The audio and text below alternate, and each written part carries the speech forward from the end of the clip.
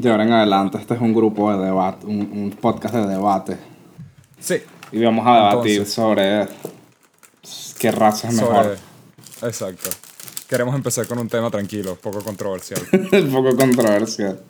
¿Sabes que justo hoy estaba viendo un video de desmintiendo todas estas ideas del coeficiente intelectual y de prácticamente la relación bastante directa que tiene con, ¿cómo es que se dice? Eugenistas, La eugenicistas. eugenesia, sí. Eugenesia. Y wow, no sabía que era tan directamente ligada a eugenesia, tipo, De bolas de que está una. ligada a la eugenesia. Sí, pero pensé que lo agarraron la gente de eugenesia que le interesa eso para lo usan como punto de apoyo. No pensé que de una vez el Sí. primer eugenista que inició, o sea, la primera persona que hizo en Estados Unidos el test de coeficiente intelectual fue directamente ya con esa idea Con en esa mente. intención. Ajá, yo pensé que Sí. tardó un poco.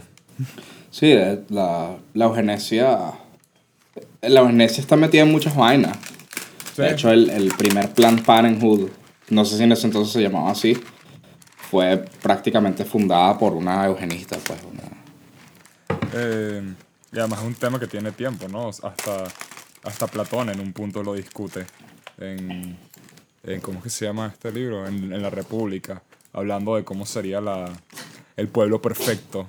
Después de un punto básicamente es pura eugenesia. Y es como, oh, esto es burda de loco para ser tan viejo. Sí. Él mismo diciendo, mira, yo no pruebo esto, pero si queremos hablar de esto, así van las ideas. Es como, mierda, burda No me interesante este parece, pana. no me parece lógico pensar que hay que eliminar a gente que genéticamente transmite algo que es inútil, pues. No me parece No, irracional, pero me parece poco ético. exacto. Es que esa es la vaina, pues. Esa O es sea, la- sí, Ojo, si eres un robot o estás jugando los Sims, puedo entenderlo, pero. ojo, que Pero. coño, si eres enano no deberías reproducirte. Está exacto. O sea, O eso, sea, eso ya. Ok, si tú eso ya eres es otra cosa. Eso. enano, Sí, sí. esquizofrénico, tienes un gen Ajá. que realmente, un gen dominante que sabes que 100% de posibilidades que tus hijos salgan hechos mierda, coño. Claro, La verdad es que es claro. bien cruel de tu parte. Seguir viviendo incluso. Entonces, coño, en ese aspecto de la eugenesia yo creo que estoy de acuerdo. Ya, va, por si acaso, ¿estabas echando broma o lo hacías en serio? Marico, en serio, o sea, si tú eres Ah, si tú tienes coño.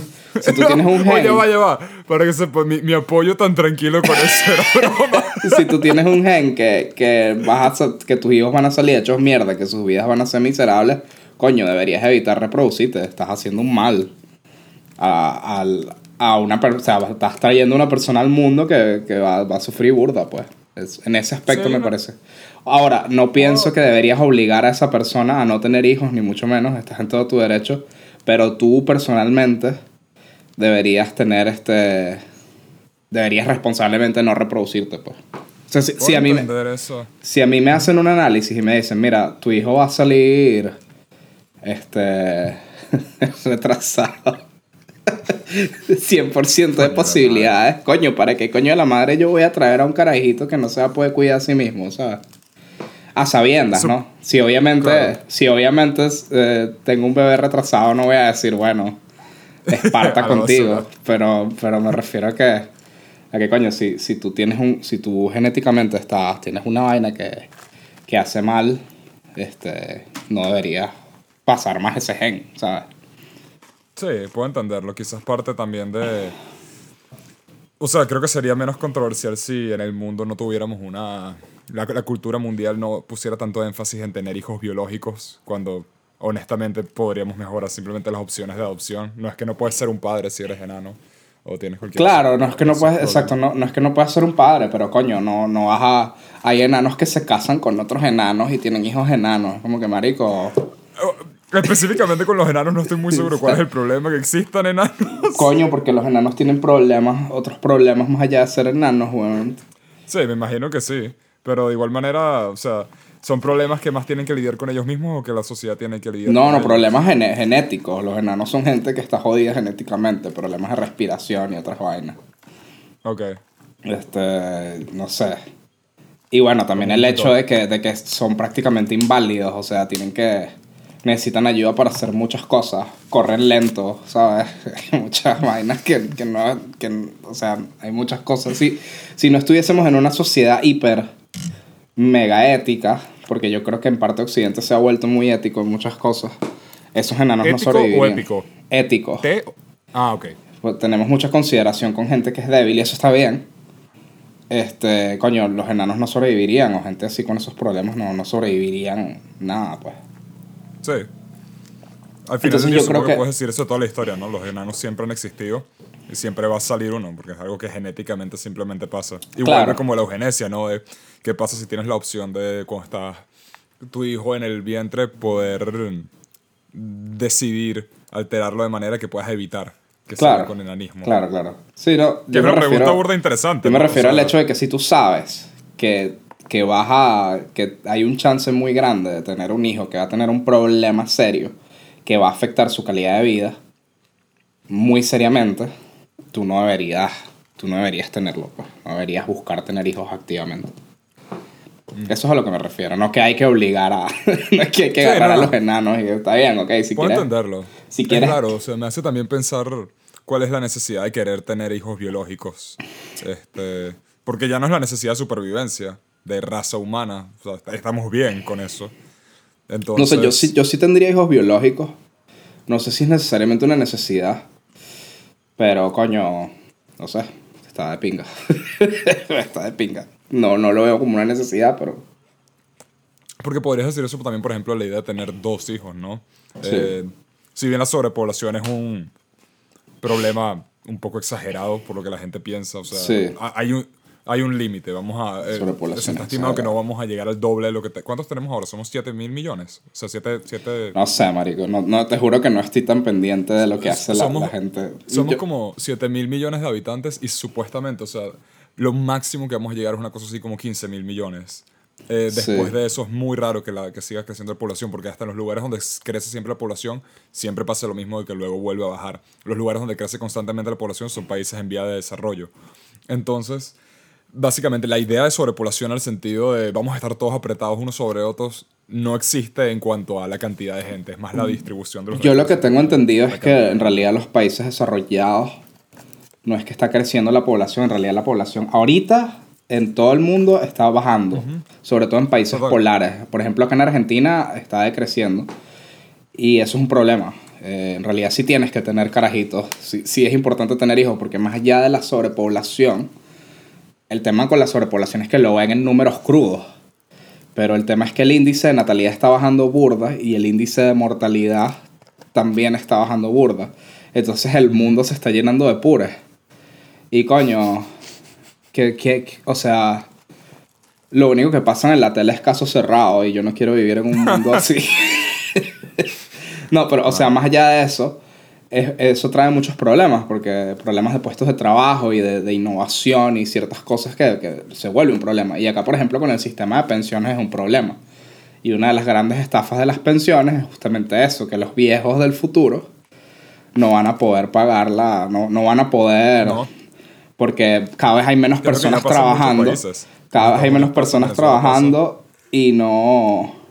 y no pueden pagar la cantidad de fucking viejos que hay, marico. Obvio, Claro, eso también tiene más que ver con las políticas de los países, pero es uno de los muchos claro. problemas que trae tener un índice de natalidad bajo. Entonces, en ese sentido puede ser que sí esté bien tener carajitos y el hecho de que tú tengas la responsabilidad de, bueno, yo quiero traer una persona al mundo y quiero que esa persona sea algo en el mundo, aporte algo al mundo, pues, en ese Al final sentido. incluso es un problema que tienes que dejar que se arregle solo, ¿no?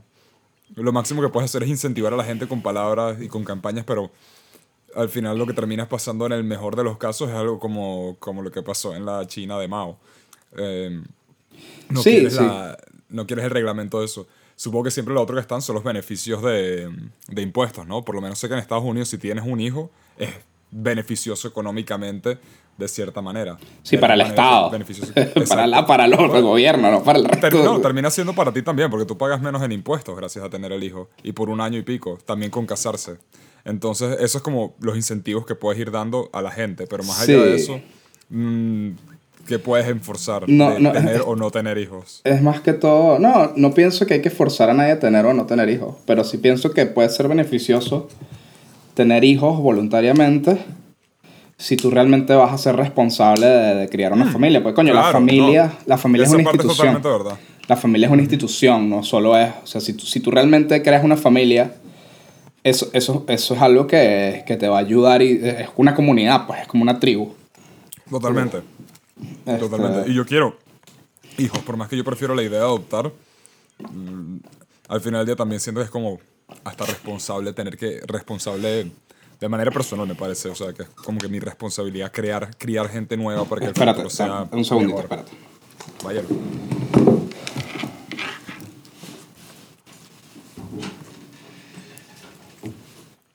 Y bueno, el tema es que también adoptar no es tan color de rosa como mucha gente cree. No, No tanto por no el lo tema de es. los papeles, sino por el hecho de que muchos chamos vienen dañados, bro. Claro.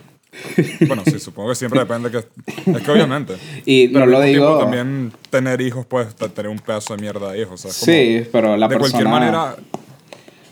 manera es una apuesta. Y Sí, claro que es una apuesta que cuestión. creo que en ese caso vale la pena hacer. Pero una cuestión de posibilidad. O sea, también es que he escuchado muchas historias de personas que han adoptado que el hijo termina siendo medio raro o que viene porque vienen en familias como un contexto un poquito más complicado.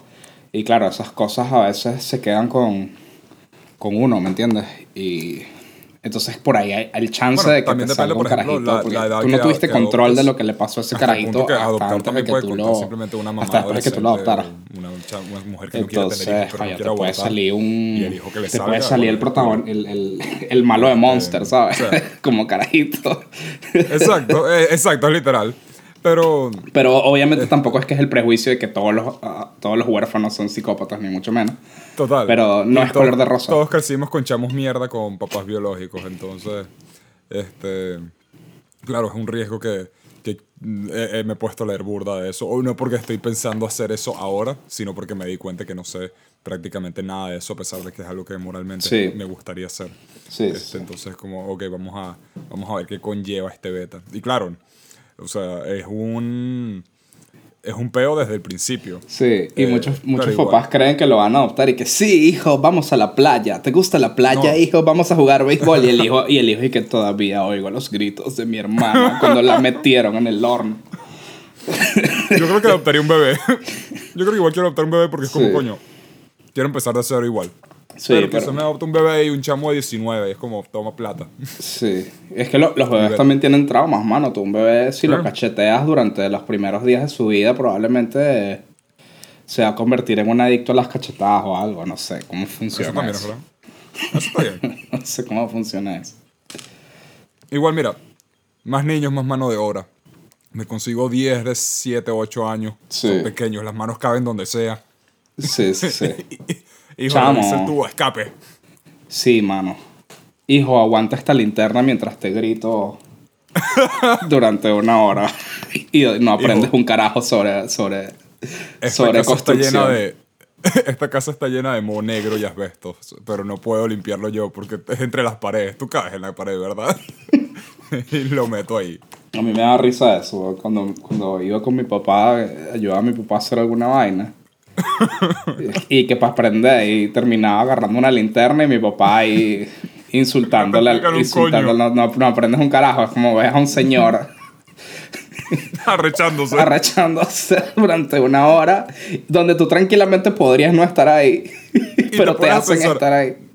Tú ya has estado en situaciones hoy en día donde has tenido que hacer cosas que tus papás hacían de pequeño y que Sí. si tuvieras un hijo le podrías decir perfectamente ven aquí para que mires cómo lo hago. Pero te pones a pensar cómo lo haces tú ahora y serías tu papá, serías tú rechazándote y es como, marico, ¿qué coño es esta mierda? Porque nada funciona. Exacto. Eso pasa. Sí, marico. Sí. Yo no sé qué tan buen profesor sería para mi hijo en ciertas cosas. Es como, creo que te dijiste una vez hace tiempo, pero la idea, por ejemplo, de estar comiendo un sándwich o una hamburguesa y la muerdo y se cae toda la salsa y me cae en parte en la ropa y queda mucho en el plato. Yo creo que jamás he visto a mi papá en esa situación, en público, por lo menos. Y es como... ¿Y a ti te pasa? A mí me pasa. Entonces, Claro. ¿qué dice eso de mí? Me dice que no estoy listo. Yo creo que eso es buen representativo. No sé, eso es un estándar muy exigente.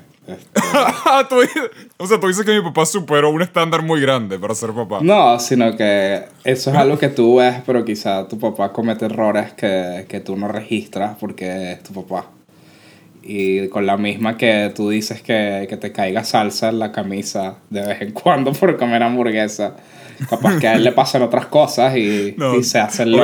Obviamente. ¿Me Eso lo entiendes? personaje y me dio mucha risa. Es como que a mí me decían que no hiciera mil cosas y después veía que ellos hacían lo mismo. Y era como que, ajá, mano, ¿me puedes explicar por qué no puedo por lo menos por lo menos Yo ¿sabes? creo que la respuesta más fácil es, verga, porque nos da la idea que los estés haciendo ahora. No Sí. queremos verte haciendo eso ahora, déjanos descansar. Y es como, puedo sentir empatía ya con esa respuesta. Y no sé.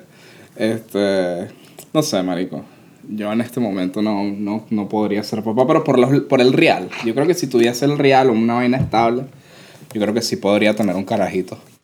Yo ni con el real, pero Pero más que todo por eso. Eso es la parte económica. Yo creo que sí podría tener un carajito, eso definitivamente te pero influencia burda. si tuviese la plata, pues.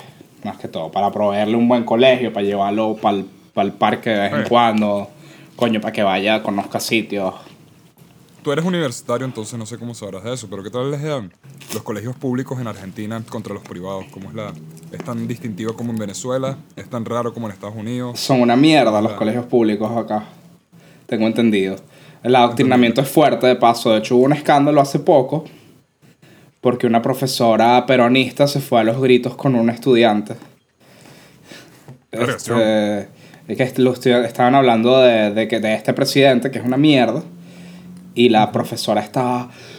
"Ah, que tú puedes comer por gracias al presidente y vaina". A los gritos así que de desestabilidad mental, de que tómate un rigotril, maldita. Y bueno, el chamo calmado y todo, el chamito burda calmado. La verdad que se portó súper bien. Y de paso, a la profe no la despidieron, sino que al chamo más bien lo rasparon. Algo así pasó. La suspendieron unos días a la Vergación. profe y al chamo lo jodieron. ¿Qué carajo? Muy diferente como Entonces pasa en otras partes, ¿no? eso evidencia mucho el peo de la educación pública. Y bueno, yo como universitario de una universidad pública te digo que no es lo mejor tampoco. Pues hay muchas materias que no sirven para un coño, hay mucho adoctrinamiento. He escuchado lo y- mismo aquí en España. De amigos españoles que están en Sí, colegios mucho, públicos. mucho adoctrinamiento así feo. Y bueno, materias que realmente no sirven para nada. Que tú te das cuenta que cuando hicieron ese pensum dijeron, bueno, necesitamos meterle más vainas porque hay que sacar plata, pues. Y metieron un poco de vainas. Así que yo pienso, o sea, tampoco es por culparme, tampoco es por desvincularme de mis propias acciones, ¿no? Pero en parte yo he tardado burda en la universidad por esas materias de mierda que no sirven para un coño, porque me da tanto peso hacerlas que me he terminado estresando y con el trabajo y con otras cosas. Es innecesario. La carrera podría durar 3 años. Típico. La carrera tranquilamente podría ser de 3 años. La licenciatura, porque la tecnicatura dura 3 años, la licenciatura 5. La tecnicatura podrían ser 3 años, relajadísimo. La licenciatura, dices. Claro. O sea, a nosotros no nos enseñan a manejar programas de edición. Eso lo aprendimos nosotros haciendo cortos y tal. Pero si vemos antropología social, psicología social, historia social económica argentina, educación con medios audiovisuales, eso es más o menos acercado a nuestro tema, pero más o menos, o sea, es la misma, normalmente vemos todo lo mismo. El discurso siempre es el mismo, es bueno, vivimos en una sociedad. De pana Y- que vivimos en una sociedad, mi pana. Y bueno, mujeres y peronismo. Eso es, así puedo resumir, así lo puedo resumir. Entiendo. Es la manera más fácil de resumirlo. Y voy a darle un consejo a los jóvenes que quieren estudiar cine. Si van a meterse en la universidad, háganlo para hacer contactos, hermano. La universidad Sí. es para conocer gente, no es para Eso estudiar. honestamente es lo más importante de la universidad. Aprendan lo que les sirva, lo que puedan así, y sálganse y vayan haciendo cursitos, pues. Yo Especialmente hoy en continué, día. yo continué con mis estudios porque, coño, ya estoy muy lejos y ya tengo que terminarlos. Pero yo creo que si voy al pasado con la información que tengo ahora, yo creo que no estudiaría cine, pues me metería haría cursitos y me afilaría con otras cosas. Es raro, ¿no? Porque siempre está también lo típico de que tantos directores conocidos se salieron de la escuela de cine. Sí. Tantos empezaron juntos también. Pero es algo que también ha cambiado durante los años y hasta con las posibilidades de distribución que hay ahora y cosas así, coño, se entiende poder querer ponerte a hacer cosas de una. Supongo que también lo importante es conseguir una universidad que te diga, Sí, que te dé las cosas esenciales, que te ponga tipo manos a la obra, a de pana, a hacer vainas. Eso es sí, sí. extremadamente importante. Y, y creo que de esto puedes sacarlo en casi cualquier universidad, pero hacer los contactos que puedas. Porque de Claro. pana, lo mejor es una universidad que dentro de todo te ponga a, si vas a estudiar cine, que te ponga a hacer cine, que te ponga a grabar. Sí. Porque eso es lo que vi mucho en mi universidad que me gustó bastante. Y por suerte la universidad no tenía, incluso, o sea, incluso la mía tenía algunas clases que es como cuestionable, pero nada tan grave como lo que tú me estás contando. Es Sí, un sí. momento que acaban de tocar el timbre. Eh, dale.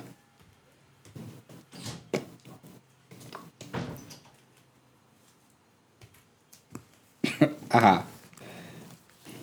Ajá. Continuamos. Mira, yo creo que lo más esencial para aprender en la universidad ha sido la parte de realización audiovisual, que es todo lo que es la parte de hacer cortos, donde te ponen a hacer cortos y aprendes cosas de lenguaje cinematográfico y ciertas reglas que tú necesitas. Y bueno, también cuando tú, mientras haces y vas leyendo cosas y tal, tú aprendes a cómo leer, o sea, a cómo entender una película desde la perspectiva de... O sea, o sea, aprendes a entender una película cinematográficamente hablando, no solo como un espectador pasivo, y eso es importante. Y esa es la habilidad que tú tienes que desarrollar si quieres dirigir. Y bueno, también es importante aprender fotografía y sonido y montaje. Claro. Entonces, yo creo que esas son las cosas más importantes. Y una vez que la facultad no te está dando eso, ya tú tienes que agarrar Voy. y pirarla. Un momento.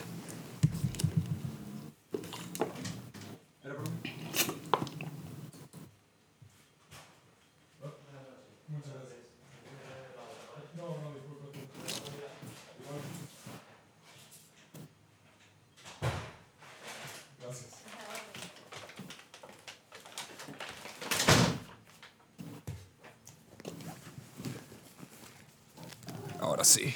Bien. Ahora sí me llegó el pote de proteína. Está bien. Y bueno, eso es lo que quería decir ya. Un poco denso, así que seguimos con... No, pero es verdad. Además, bueno, supongo que una cosa más con lo de cine es que lo que sí te dará estudiar cine, que en cosas como, por ejemplo, lo mío, producción musical. Producción musical hoy en día, especialmente, es mucho de tú por tu cuenta con tu computadora en tu casa. Hasta los mejores productores, los productores más grandes hacen eso. Sí. Estudios para grabar, para que alguien que estudie más ingeniería de sonido. Producción musical mucho lo puedes hacer por tu cuenta en tu casa y comprarte las cosas y todo va a estar en tu laptop. Sí. A diferencia de algo como cine, donde la cantidad de herramientas que necesitas para, ¿sabes?, tener de verdad un entendimiento completo del área, Sí. te las tiene que dar una universidad, porque Sí. tenerlas tú mismo es pedir Eso es la verdad. Eso es verdad. Sí, a lo que me refiero es que, o sea, en la universidad están las herramientas que necesitas en una buena medida, pero al mismo tiempo hay muchas vainas que no y que te hacen perder el Sí, tiempo. claro. Entonces es una mierda, pues. Me acuerdo una vez que incluso me puse a discutir con una profesora sobre fascismo, marico, ¿sabes? Y es como que... Pues estaban diciendo que el corto de un chamo era fascista. Y yo le dije, ay, ¿qué coño madre importa si es fascista o no es fascista? ¿Qué carajo importa? Es su puto corto, déjalo que diga lo que quiera. O sea, no lo dije con esas palabras, pues, pero... Claro. En esa mierda hablan de peronismo, de socialismo, de comunismo, de que los policías son una mierda esto, y vas a dibujar el límite que un chamo es fascista. Una vaina que no es relevante desde hace años y que ¿qué importa, sabes? ¿Qué era el corto? Era un corto tipo Dread. Era un concepto tipo Dread. El corto ni siquiera era fascista. Era un planteamiento. Era como... Imagínate... O sea, la historia, ¿no? La calidad del corto como tal, no. Pero imagínate una mezcla entre Psycho Pass y Dread. O sea, Psycho Pass y Coño, Dread... bueno. tienen un hijo. Temáticamente puedo ver cómo alguien pensaría que algo como Dredd sería fascista. Sí, porque no entienden cómo al leer mismo una vaina. tiempo, tipo, puedes también decidir ignorar el subtexto y Dredd simplemente es una película rechísima de acción. Marico, Dredd es una crítica al fascismo. No es fascismo. Además de eso, además que Dredd específicamente es una crítica al fascismo, no sé si cuando me dices que el Dredd es tipo Dredd es que también agarra esos temas más No. subtextuales.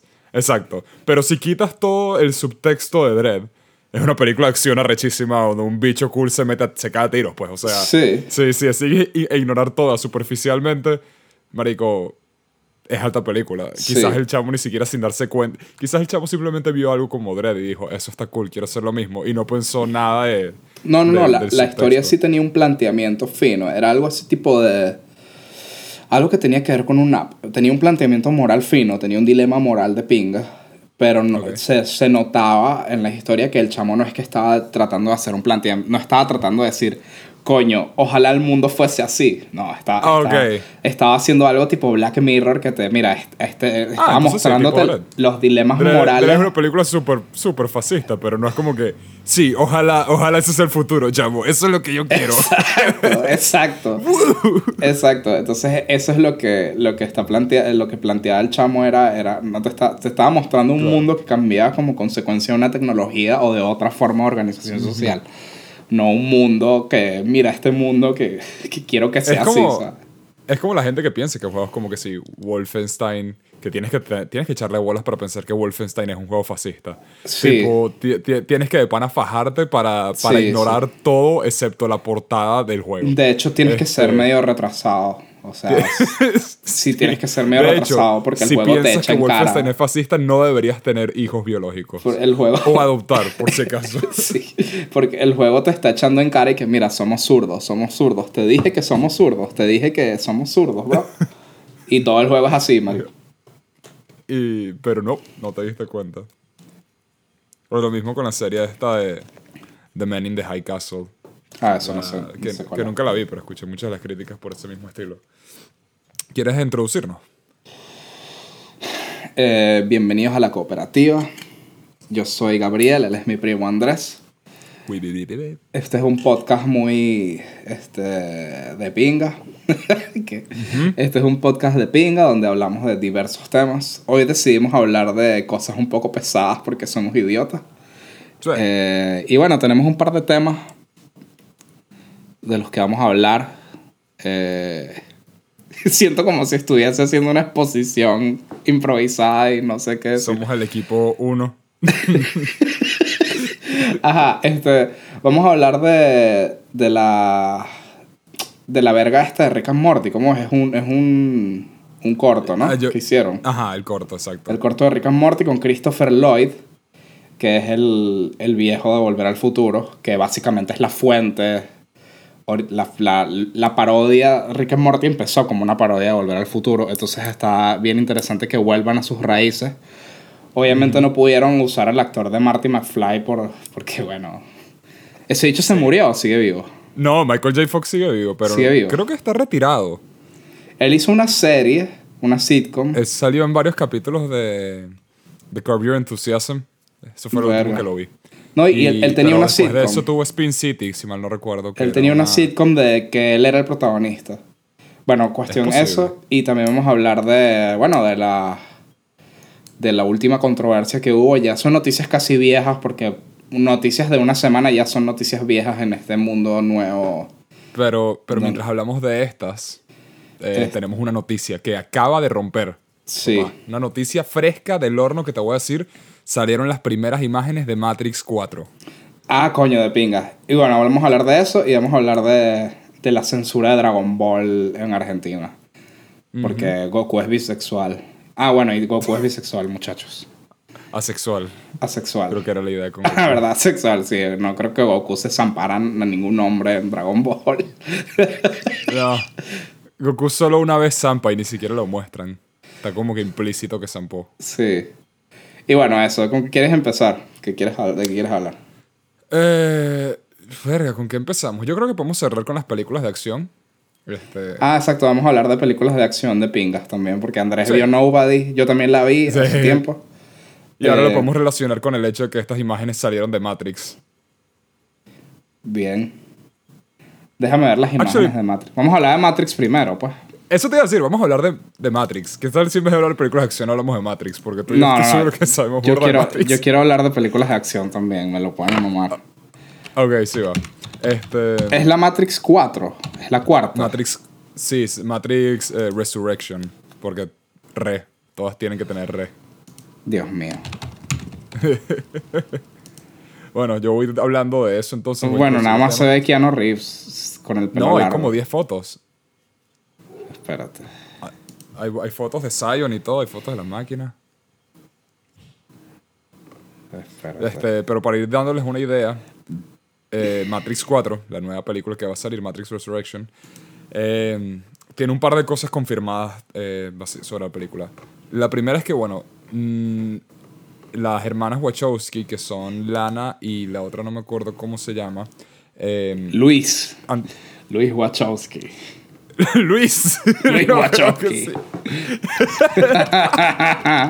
Que no tiene que ver con ella. Simplemente es otro apellido Wachowski. Ay, mira, perdón. Burda hijo de puta, pues. Ajá, Lily. Así que estuviste burda de cerca. Lana y Lily. Esos. Es que eran, claro. No, el anterior se llamaba Lawrence. Qué nombre tan nerd.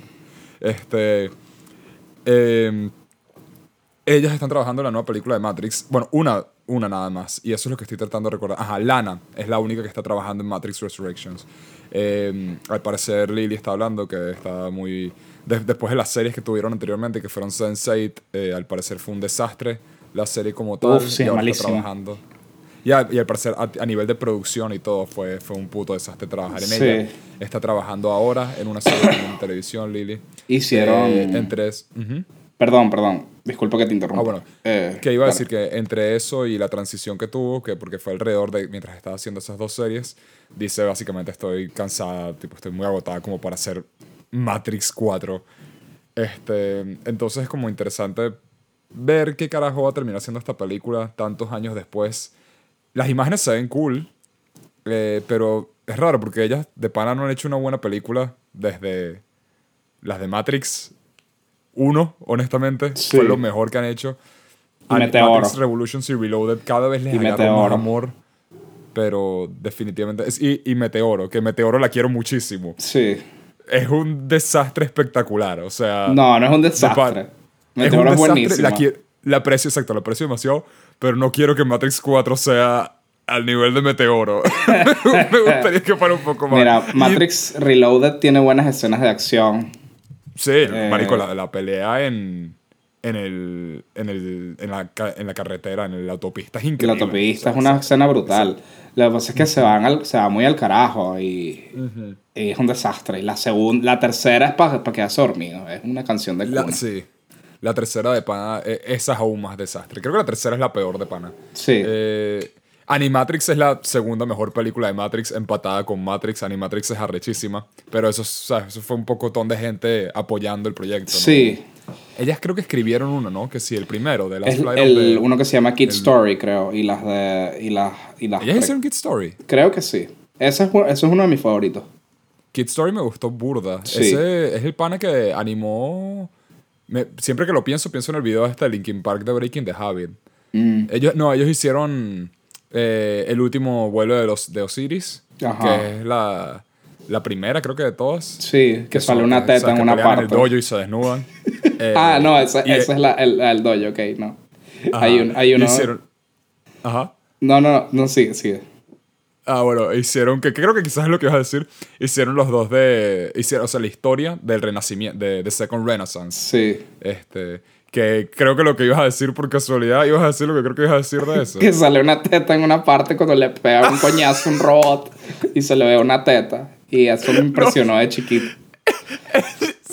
Sé exactamente qué escena estás mencionando, porque es la jeva robot que le arranca la cabeza. Sí, le pega. Que lo tengo tan le ve una teta. También tiene además el hecho de que en esa parte a un carajo le agarran la cabeza y le explotan la cara y el cerebro se convierte en una manzana. Hay un capítulo de Los Chicos del Barrio que estoy seguro que se burlan Sí, de marico. eso.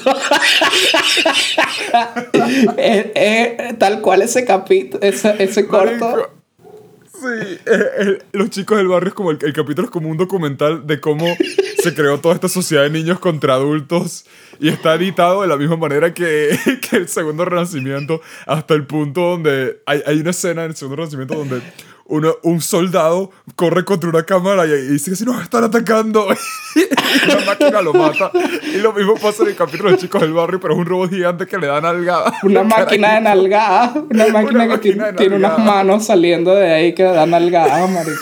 Con guantes blancos gigantes.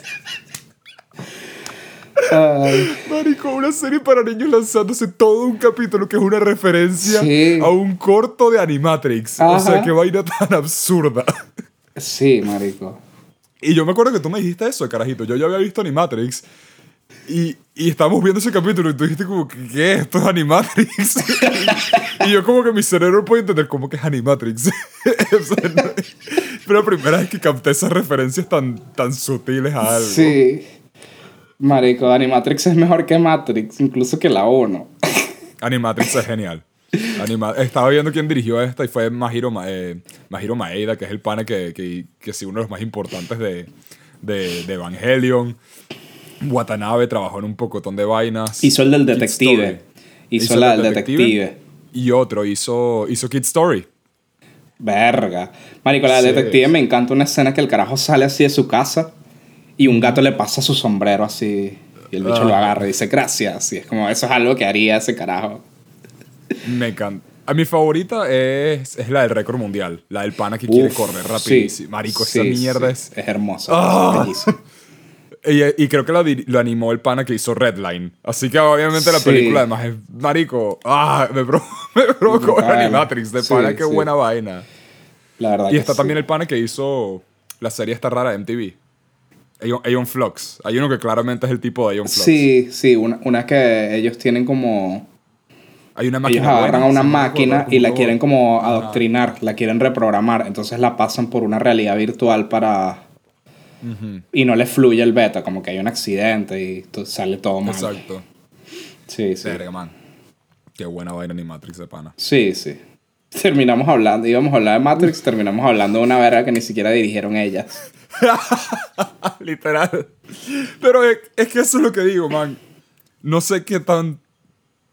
mi mayor miedo, honestamente, prefiero que sea un desastre como la 2 y la 3. No me molestaría. Sí. Lo que no quiero es que sea como un Force Awakens de Star Wars. No quiero que sea el pseudo reboot, pseudo secuela. Yo te voy a decir lo que eso me pienso. arrecharía más. Yo considero... ¿Viste que estas locas están diciendo ahorita que Matrix se trata sobre ser trans? Bueno, no sé si ellas lo han dicho. Sí, sí. Han dicho que tiene burda subtexto de eso. Dicen que se trata de ser trans. Ok. Yo creo que como eso no, en realidad no se trata de ser trans, podrías interpretarlo muy forzadamente así, pero yo creo que en esta van a tratar de cerrar esa idea. Van a tratar de cambiar el contexto de Matrix para que sea sobre eso. Sería posible, o sea, siempre ha tenido subtexto de trans, hasta el punto donde, o sea, es famoso que uno de los personajes en la primera película se supone que originalmente iba a ser trans, pero no les dejaron ponerlo, que era el personaje de Switch. La idea era que cuando fuera a la Matrix era la versión que quería hacer, entonces era un hombre, es la jeva con pelo corto blanco, la única que se viste de blanco. Claro, pero eso no y fuera está de la en Matrix. el resultado final de Claro. la película. Por ende, no se Claro. trata de ser trans. La película puede tener subtexto en varias de las cosas, pero no es una película sobre Ser trans, ser no es una trans. metáfora sobre ser trans. Es más como existencialista sobre cómo las élites controlan nuestra realidad. Y supongo que podrías decir, y eso podría quizá aplicarse al tema del género, pero en ningún momento se inclina hacia cuestiones de género, de manera ni siquiera explícita o casi implícita. Tendrías que ir a detallito. Sí, estoy leyendo que al parecer hasta Keanu Reeves ha dicho que eso fue algo que le mencionaron a ellos durante la producción de la película y fue algo que tuvieron que cortar bastante durante la producción de la película. Entonces no me sorprende, porque al parecer también originalmente tenían ideas para más, por ejemplo, que la píldora roja también fuera una metáfora sobre el estrógeno, sobre píldoras de estrógeno.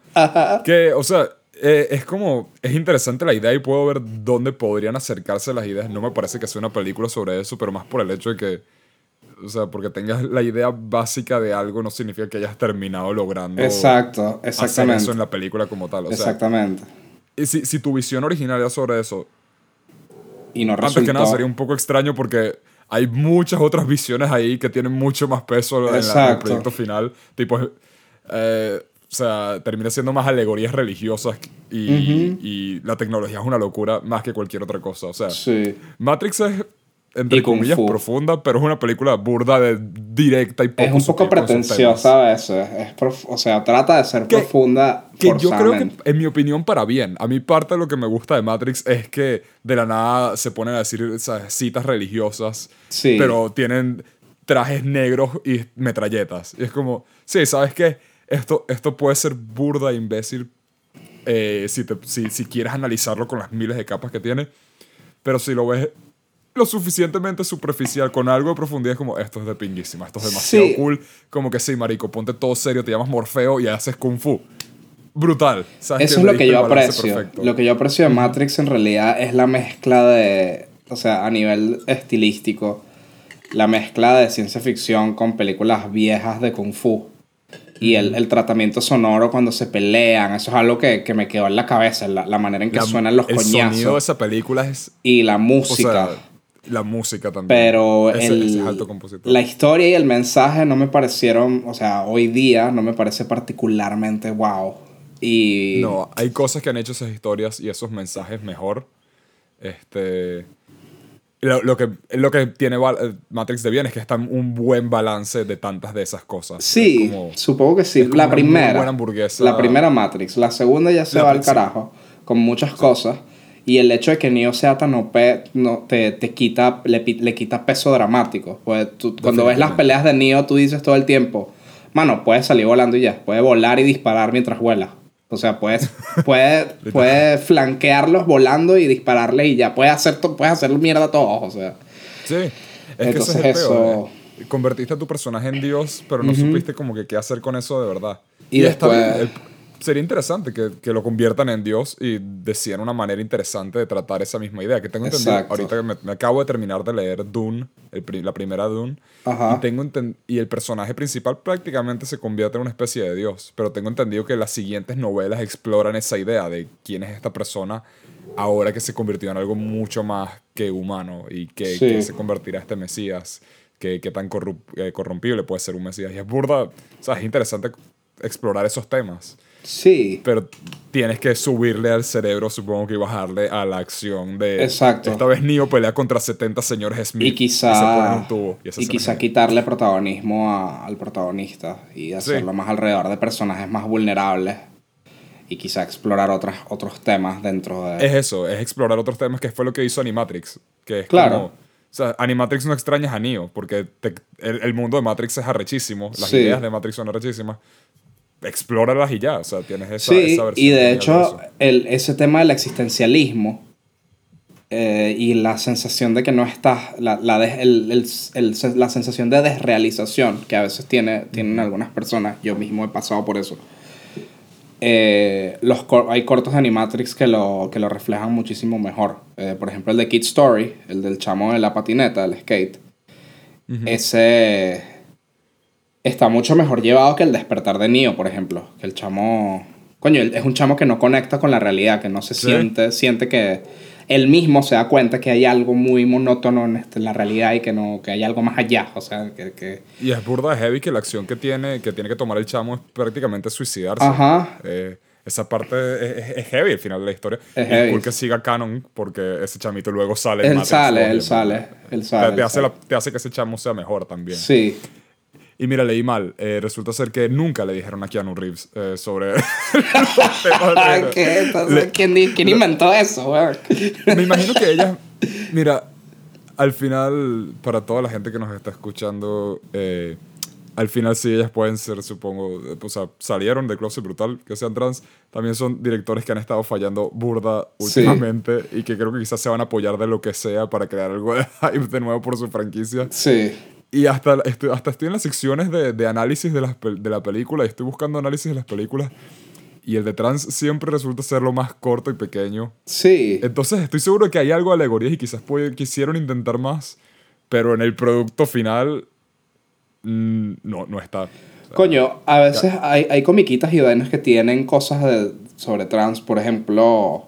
Steven Universe los tiene mucho más grandes. Sí, bueno, Steven Universe en cualquier está en tu capítulo de cara. Steven Universe hay más subtexto de eso. Sí. Si lo quieres como para bien o para mal, lo que te dé la gana, pero si me vas a decir eso de algo de Steven Universe, te creo. Si me vas a decir de Matrix, es como... Pero, por ejemplo, no sé, Cowboy Vivo, por ejemplo, ¿viste el chamito que es hacker? Madre, Que nunca te dejan en claro que si es un chamo o una chama. Y es un chamo que... Sí. No sé si es una alegoría trans, pero claramente hay un juego ahí con el género, pues. Claramente Y también hay un un personaje trans en Cowboy Bebop. Ese capítulo es burda de triste. No me acuerdo. Es uno de los personajes secundarios, si mal no recuerdo, un saxofonista. Y se va a acostar con... O bueno, Faye se quiere acostar con él. Finalmente resulta... No me acuerdo si es que era hombre que transicionó a mujer o al revés. Pero ese capítulo es burda de callado, burda deprimente. No me acuerdo, marico. Yo la estoy viendo, yo la estoy como reviendo. un personaje trans. Exacto. Pero eso es como que un tema que tocan dentro de todo el contexto de una vaina, pues. Y si en Matrix, capaz que si en algún momento quisieron hacer un guiño a la temática del género, eso no hace que toda la puta historia sea sobre ser trans. O sea, Exacto. Especialmente cuando tanto de las películas es sobre explícitamente otras cosas. Exacto. Que no, explícitamente entre comillas, pero es como que trata de ser como, bueno, ¿sabías que hay una capa aquí? Es como, sí. Sí, de bolas que sabía, marico. Es como la gente que... O sea, si no te das cuenta de eso, eres como las personas que escuchan Rage Against the Machine y piensan que Rage Against the Machine... Se sorprenden si les dices que es político. Sí.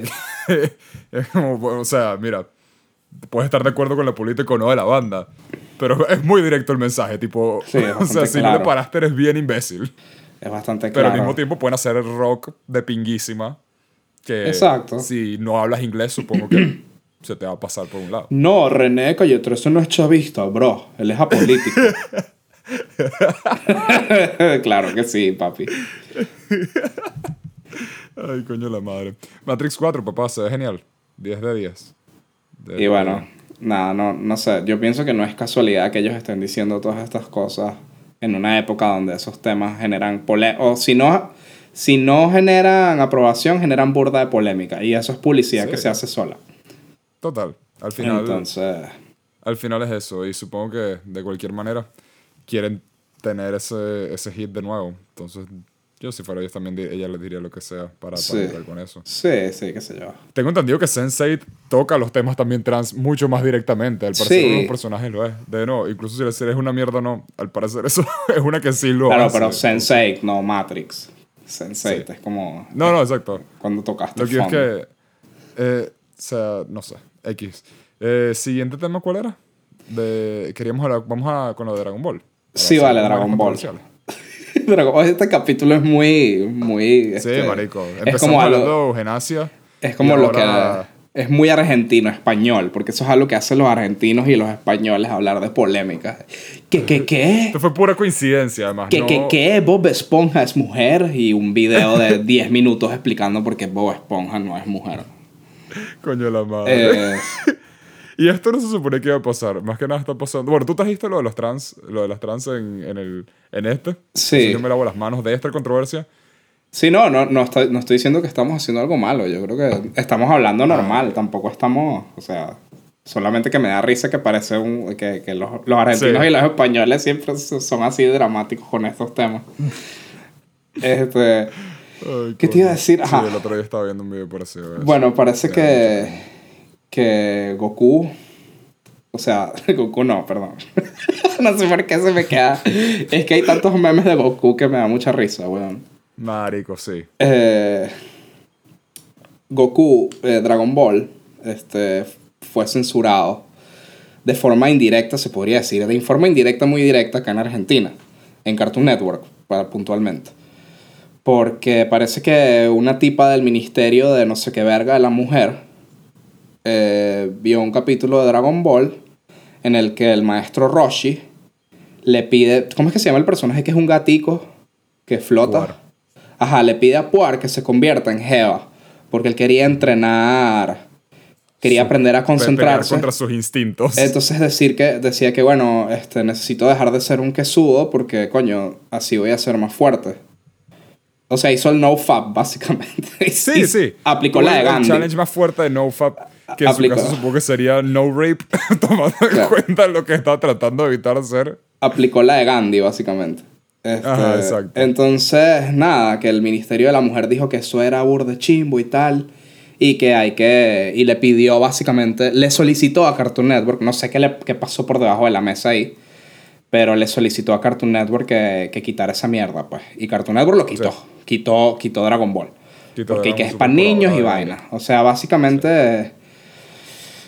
Y bueno, mucha gente se picó. Yo entiendo porque yo también me hubiese picado. Si yo fuese fan de Dragon Ball me picaría burda esa estupidez porque es una estupidez. Sí. Sobre todo porque el maestro Roshi no lo pintan como algo bueno que haga eso. O sea... Más bien el punto del capítulo es que él está superando... Exacto. Eso es un poco como lo que estábamos hablando del corto fascista. La gente que no sabe leer el subtexto de las cosas. Como que ven una vaina y ya sin entender de qué se trata, sin darle una oportunidad a la historia, sin entender la vaina, van y sacan esa conclusión. Son como las tías que todo lo que era popular, todo es satánico. O sea, se están convirtiendo en las tías cristianas, weón.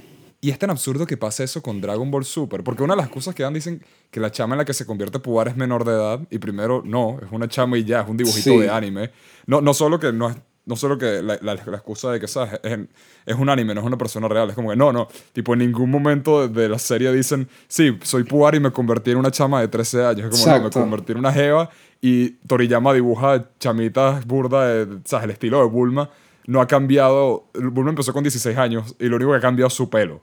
Ha cambiado de edad, pero lo único que cambia en el diseño es su pelo. Pero Bulma está vieja. Y Bulma ahorita se ve vieja, tiene arrugas. Sí. Pero lo que es como a nivel de diseño, en el anime es muy común que si vas a dibujar una chama de 40 años, de 30 años y de 15 años, pueden perfectamente tener el mismo diseño porque es un puto diseño. Y Puar, canónicamente, juro, no es menor de edad. Puar es que sí tan viejo como Goku.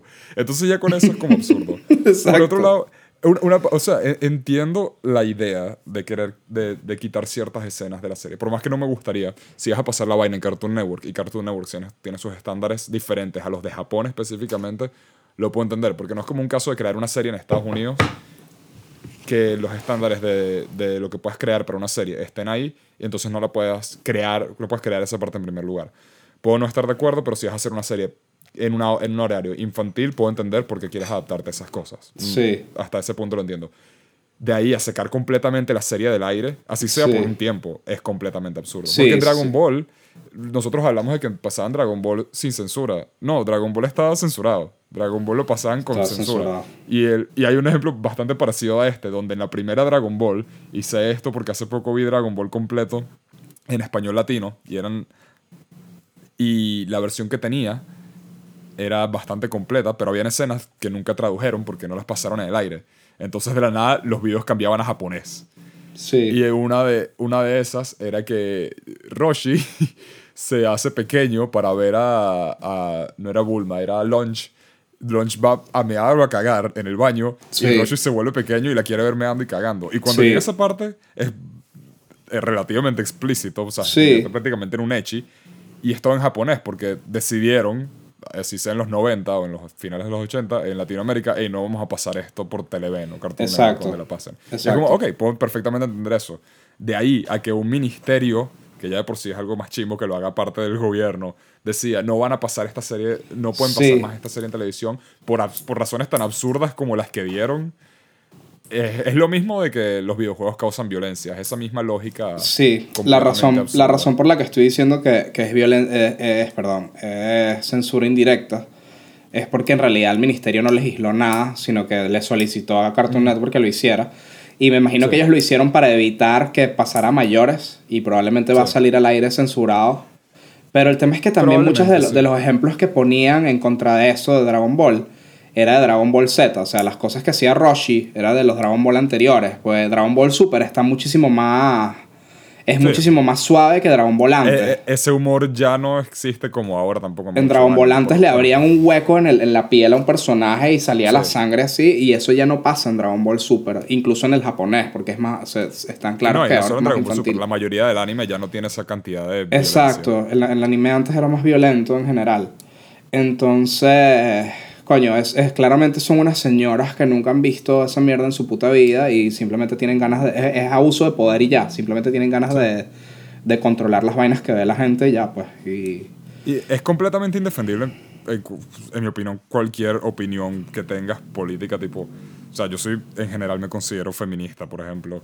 Ajá. No creo que esto ayude en lo más mínimo tanto a cualquier persona, cualquier mujer que esté sufriendo cualquier cosa, o a simplemente intentar de unir a la gente a la causa. Tipo, es completamente absurdo que lo intentes de esa manera. Más bien vas a terminar radicalizando burda gente, lo contrario. Tipo, esto no va a ayudar a nada. Marico, tú no sabes cómo lo que pasa acá en Argentina son vainas burdas de misóginas y mierderas y de misma gente que se considera feminista. Y la tele amarillista asquerosa de gente de mierda. Y de pana que Dragon Ball en realidad no es nada en comparación con lo que hacen acá, pues. Y si quieres salvar a más mujeres, marico, fucking trata de hacer esto mismo con el fútbol. Prohíbe simplemente que hayan partidos de fútbol en Argentina. ¿Por qué? Si quieres proteger a cualquier mujer de que luego le caigan a golpes porque perdió el equipo del carajo. O sea, si esa es la lógica que estás usando de que esto es para defender a cualquier persona, no es contigo, sino con las jevas que están diciendo esto. O sea, marico, si quieres... Nada va a mejorar por esta censura que pusiste ahí. O sea... La idea de que esto está protegiendo a alguien es completamente absurda. Sí. No, es corrupción pajuga de gente que quiere tener control de las cosas y ya. Y eso es lo... Uh-huh. Y bueno, marico, es burda estúpido, pues. Sí. Nada. Y otra cosa es que Goku no es asexual, marico. Y marico, Luffy esa tampoco. Controversia que Goku es asexual no existe. O sea, la única gente que he escuchado hablando que Goku es asexual es gente quejándose de la gente que dice que Goku es asexual. Pero no he escuchado jamás a alguien decir eso. Mano. Eso vino de un post de Reddit viejo para el carajo. Bueno, mano, no me interesa, weón. No me interesa. Goku no es asexual y Luffy tampoco, weón. Y tengo evidencia. Lo de Luffy me da curiosidad la evidencia. Porque Goku no creo que sea sexual. Y Luffy tampoco. Luffy me da curiosidad. Después del arco de Alabasta. No. Hay una respuesta canon a eso. Yo sé que vas a decir. Dilo. Después del arco de Alabasta hay una escena en la que ellos están en las duchas. Sí. Entonces ellos se asoman a ver a Nami. Y Nami se pela las tetas y todos sangran por la nariz, pues. Y Luffy también sangra por la nariz. Están viendo a Nami y a Vivi. Lo más raro de esa escena es que el papá de Vivi también se asoma para ver. Sí. Esa parte sí es rara. Pero tú lees el manga color, ¿no? Sí. En el manga color también hace Oda el SBS. ¿Qué es eso? Ok. Señores, vamos a hablar de One Piece un segundo, entonces prepárense. Sí. Al final de todos los volúmenes, cuando ya la vaina pasa a volúmenes en vez de a mangas individuales, Oda tiene una sección de preguntas, básicamente, donde la gente le manda cosas y él responde. Y esa sección es prácticamente canon hasta el punto donde ha habido personajes secundarios inventados en esa sección de preguntas que más tarde salen en el manga, tipo años después. Entonces, una de las cosas que alguien le preguntó precisamente por esa escena, le preguntó que si Luffy entonces estaba interesado en mujeres. Y él le dice, no voy a responder si Luffy está interesado en mujeres, pero la razón por la que se asomó y por la que reaccionó así es porque estaba con Usopp. Y como Usopp es su mejor amigo, él como que quería unirse a la cosa, pero Luffy no lo estaba viendo de esa manera. Y pero eso es Oda diciendo... Espérate. Él sangró por la nariz también. Sí, literal. O sea, es Oda diciendo, sí, Luffy estaba muy metido en el pedo. No, pero espérate. Eso es estúpido porque entonces sangró por la nariz porque sus amigos sangraron por la nariz. Eso no tiene sentido. Literal, porque quería ser parte de la vaina. No, y Luffy es mucho de ese estilo, de la misma manera que, ¿sabes? Sanji le cae a golpes a ellos en un momento en Skypea y Luffy está todo coñaseado. Pero claro, pero no Sanji no podría dejarlo así de coñaseado, es el mismo humor. Y es como, no usarías eso como canon de que Sanji puede destruir a Luffy a golpes. Puede ser, pero es que no es el mismo... No es la misma... O sea, cuando una persona sangra por la nariz...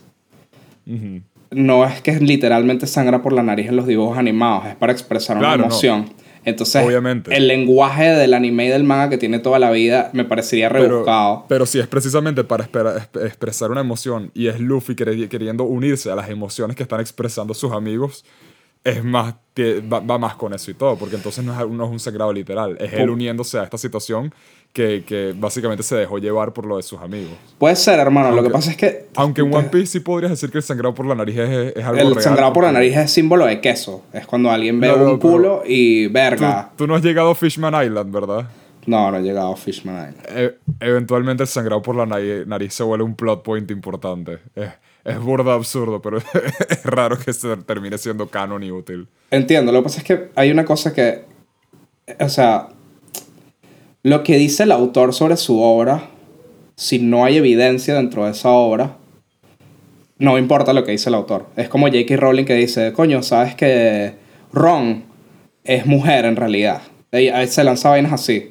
Y es como que, ajá, pero ¿dónde está la evidencia de que eso pasa? Entonces realmente lo que diga Oda en un blog, no importa, weón. Pero el carajo... Pero más bien me parece que combina más con el personaje de Luffy la respuesta que dio Oda. Y él hace mucho de que cuando está Luffy actuando con alguien como Usopp, que canónicamente Usopp y Luffy son mejores amigos en el Sí. barco, tipo, son los de más parecida edad. Luffy muchas veces cambia su personalidad cuando está con él. No sé cómo se verá en el anime como tal, pero Sí. mucha de la joda de Luffy o de actuar inútil, mucho de eso lo hace específicamente cuando está con los amigos. Usopp o jodiendo. Y Claro, puede específicamente ser. con Usopp es mucho de eso. Entonces, por eso me parece una forma tan lógica de verlo que... Eso, honestamente, en el momento donde yo vi eso me pareció como extraño, porque de nuevo Luffy nunca muestra interés sexual, por lo menos con las mujeres en las que está. Nunca muestra interés sexual. Ni siquiera, quizás ni siquiera es asexual como tal. Simplemente que en esa parte no pienso que él estaba sexual. No, de hecho lo que yo pienso es que cuando el personaje planteó a Luffy, cuando Oda planteó a Luffy, yo no pienso que lo haya planteado como una persona que está interesada en cogerse a nadie, porque es un carajo que está... Exacto. Es un chamo, es más una personalidad de niño, pues. Y es una personalidad inocente como de niño, pero que quiere ser el fucking rey de los piratas. Claro. Es un poco como One Goku. Piece no es una serie que toma mucho temas de amor, tipo de relación. Es un poco como Goku en cierto sentido. O sea, ahorita Ash tiene jevita, pero Ash en realidad muy pocas veces en la Pokémon vieja. Sí, Ash tiene jeva. Ahorita Ash tiene jevita, pero tú ves el Ash de los 90 y vaina, y Ash muy pocas veces lo has visto como que, ay, me voy a coger a esta jeva, sino que está, coño, quiero las medallas. Entonces, si es por asexual, puedes poner a demasiados personajes. Exacto, si es por asexual, muchos personajes son, coño, no sé, y Sanji es un simp, pero es que en los animes está el tropo de ser un simp. Siempre hay un personaje que está pendiente de un culo todo el tiempo y que es así ultra simp. Con todo eso, a Sanji luego le dan un arco romántico. Un arco romántico fino. A mí me puso... Yo lloré mis lágrimas de tipo de One Piece, marico. Entonces yo no creo que Luffy puntualmente esté planteado como asexual. Y si bien es cierto que Luffy se prende en los momentos caricaturescos con los personajes y que sale con un chichón en el ojo, no siento que haya suficiente evidencia como para decir que es asexual. Como ahora la gente se refiere a asexual, de que, bueno, a mí no, o sea, que no se le para el pipí cuando una jeva... Claro. Le pega las tetas de la cara, ¿sabes? No lo veo de esa forma. Y en realidad nunca me importó. Simplemente es como es cómico igual hablar de eso porque es como que es bien estúpido. Sí, es estúpido. Si de pana esto te arrecha o te alegra, es como balurdo, es como de pana te importa tanto que Luffy sea o no sea asexual. Sí, no importa. Pero es un tema divertido como que... Solamente que me parece balurdo un poco la cultura que ya ahora está pendiente de la sexualidad de los personajes. Sí. Y de hacer las cosas más complejas de lo que son, ¿sabes? Especialmente, exacto, en mangas o en animes o series en general, donde eso como que no tiene nada... Es como la misma era con Bob Esponja, o sea, sí. Hillenburg dijo que Bob Esponja era sexual, probablemente también porque es una serie para niños y la idea de Bob Esponja teniendo una novia o un novio es perturbadora. ¿Sí? La idea de Bob Esponja... Entonces, además las esponjas son asexuales, tiene burda sentido decir Bob Esponja asexual. Cool. Luego tienes series como Dragon Ball o One Piece o incluso, honestamente, Naruto, que son bien mediocres tocando temas de relación. También Exacto. Bleach, marico. Bleach, wow, el personaje principal de Bleach. Bleach, Ichigo termina con Orihime, Sí. pero esa relación prácticamente no existe. Exacto, Es exacto. para tener algo al final. Es algo para meterle algo. Y Exacto, entonces sí, casi todos los personajes de shonen son prácticamente sexuales, pero porque son hechos por creadores que no saben escribir están hechos por particularmente bien japoneses. Exacto. En un país donde hay pocas mujeres y hay poco contacto entre hombres y mujeres en muchas ocasiones. Más bien, uno de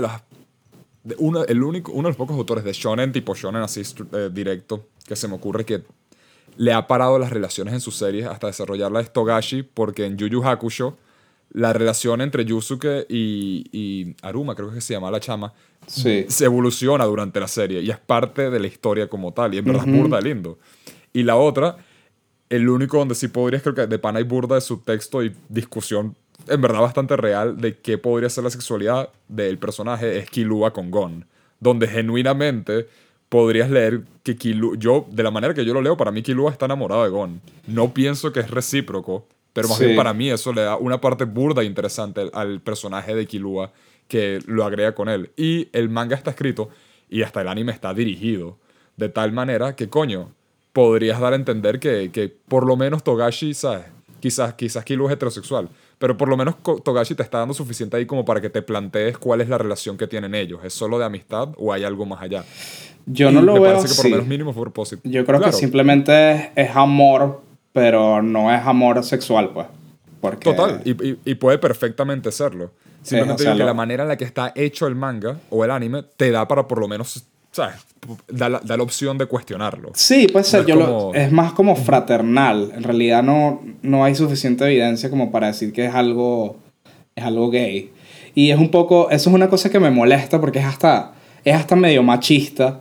La idea de Esa que parte dos sí. hombres que se aman tienen que ser maricos. Eso es verdad. La Eso forma de ver el amor es una forma de ver el amor total. tóxica, marico. Hunter x Hunter di ese ejemplo específico por la manera en la que está hecho, pero algo que me pasó totalmente con lo que tú me estás diciendo fue con la nueva Star Wars, las nuevas. La Sí. primera cuando salió Force Awakens, todo el mundo pensando que Finn y Poe eran gays y se amaban. Es como, marico, ahora dos hombres no pueden ser Sí, amigos y exacto. llevarse particularmente bien. Dos sin hombres no se insultarse. pueden abrazar y decirse que se Abrazar quieren, no, es porque son cuidarse gays. Es como, mutuamente.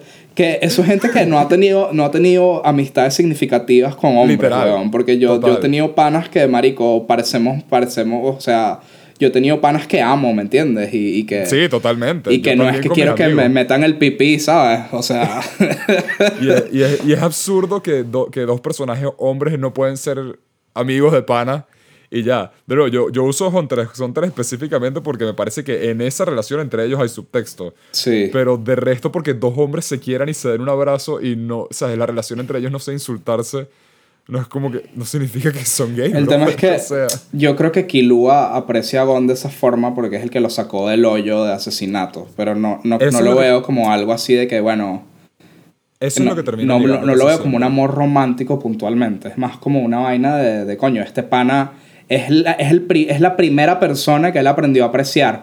Porque él pasó de estar en una familia donde lo que hacen es asesinarse y vaina a tener a alguien que tiene una relación con él que va por otro lado. Sí. Entonces, yo creo que él aprecia a Gon de esa manera. No lo veo tanto como una vaina En gay. mi mente, de la manera además específicamente donde están dirigidas ciertas escenas de... Hay una que me viene mucho a la mente cuando están recuperándose antes de volver a donde están las quimera hormigas. Él se queda viendo a Gon y le dice... es un monólogo que él tiene diciendo que Gon es luz. Y también en un punto considerando la idea de suicidarse junto a Gon y la expresión que usa de lover's suicide me parece burda interesante esas cosas pequeñas, pero al mismo tiempo también creo que es con un punto de la misma manera que Shinji está enamorado de Kaworu en Evangelion. Es como, Sí, no sé. pasaste por tanta mierda que la primera persona que te está dando esto, creo que te llegaste a enamorar de ella. Sin embargo, al mismo tiempo que no significa que tengan que estar juntos el resto de su vida. Puede Claro. al mismo tiempo el chamo darse cuenta, ey, También es el tema de ver quizás era una mierda. cómo está escrito eso en japonés, porque a veces en japonés Sí, eso el es lo que japonés me da tiene curiosidad. muchos significados connotativos Sí, y tú totalmente. en base a la manera que se escribe o se dice algo, puedes darte cuenta cuando alguien dice algo romántico, pues. Sí, y eso es un peo Pero bueno, yo no leí traducción. o sea, no leí eso. A ver, yo en el anime no vi eso, pues no, en ningún momento Claro. vi Vergagón, estoy No, de enamorado de bola. ti.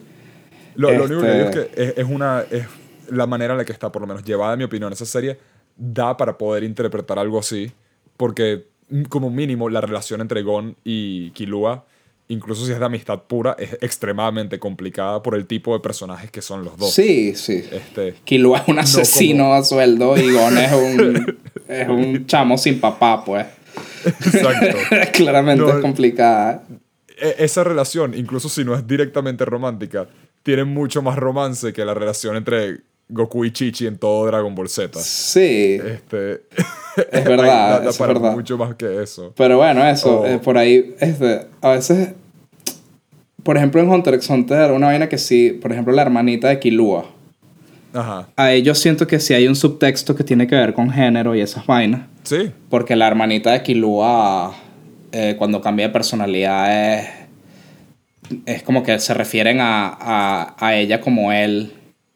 Cuando cambia de sí, personalidad, tiene como es un distintas... peo porque la familia se refiere a la hermana de Killua como él. Y Ajá, Killua es el único que constantemente le exacto. dice ella. Exacto, y eso puede ser Este, una metáfora de que la familia no lo acepta y Killua es el único que ujú. realmente lo acepta. Exactamente. Y luego está cuando la chamita se transforma en la otra manera de ella. Creo que, si mal no recuerdo, ese sí es hombre. Y Killua es como que el único que de su familia que le interesa a su hermana lo suficiente como para tratarla de esa manera positiva. Porque Togashi en todos sus mangas tiene personajes transgéneros donde es parte del plot. No he leído el segundo manga que él hizo después de... Porque él hizo Yu Yu Hakusho, uno creo que se llama, creo que Level E, que es sobre aliens. Ese tengo Sí. entendido que uno de los protagonistas es un personaje trans. Y luego tienes este en Hunter x Hunter. En Yu Yu Hakusho tienes el primer ejemplo que me parece demasiado cómico, intento de ser... Es como un mensaje, trató de dar un mensaje positivo, le quedó muy extraño, pero me da mucha risa que están cayéndose coñazos como en un pasadizo y es un personaje que sí terciario, que más nunca aparece después del primer arco. Sí. Y es una chama con pelo azul y un cuerno en el medio. Y, y Kuwabara está como enamorado de ella, entonces no puede pelear contra ella porque es una jeva linda. Y Yusuke lo que hace es que el bicho parece que la va a golpear y lo que le hace es le agarra la entrepierna. Ajá. Y tiene un pipí. Y entonces dice, entonces no me molesta golpearte y le cae coñazo. Y luego le dice que sí, te golpeé no porque... y dice como que te golpeé no porque eres half... Se me olvidó cómo es que le dicen a los trans en Otoko Japón, Ono. tiene un término. Ajá, no te golpeé porque eres eso, sino porque...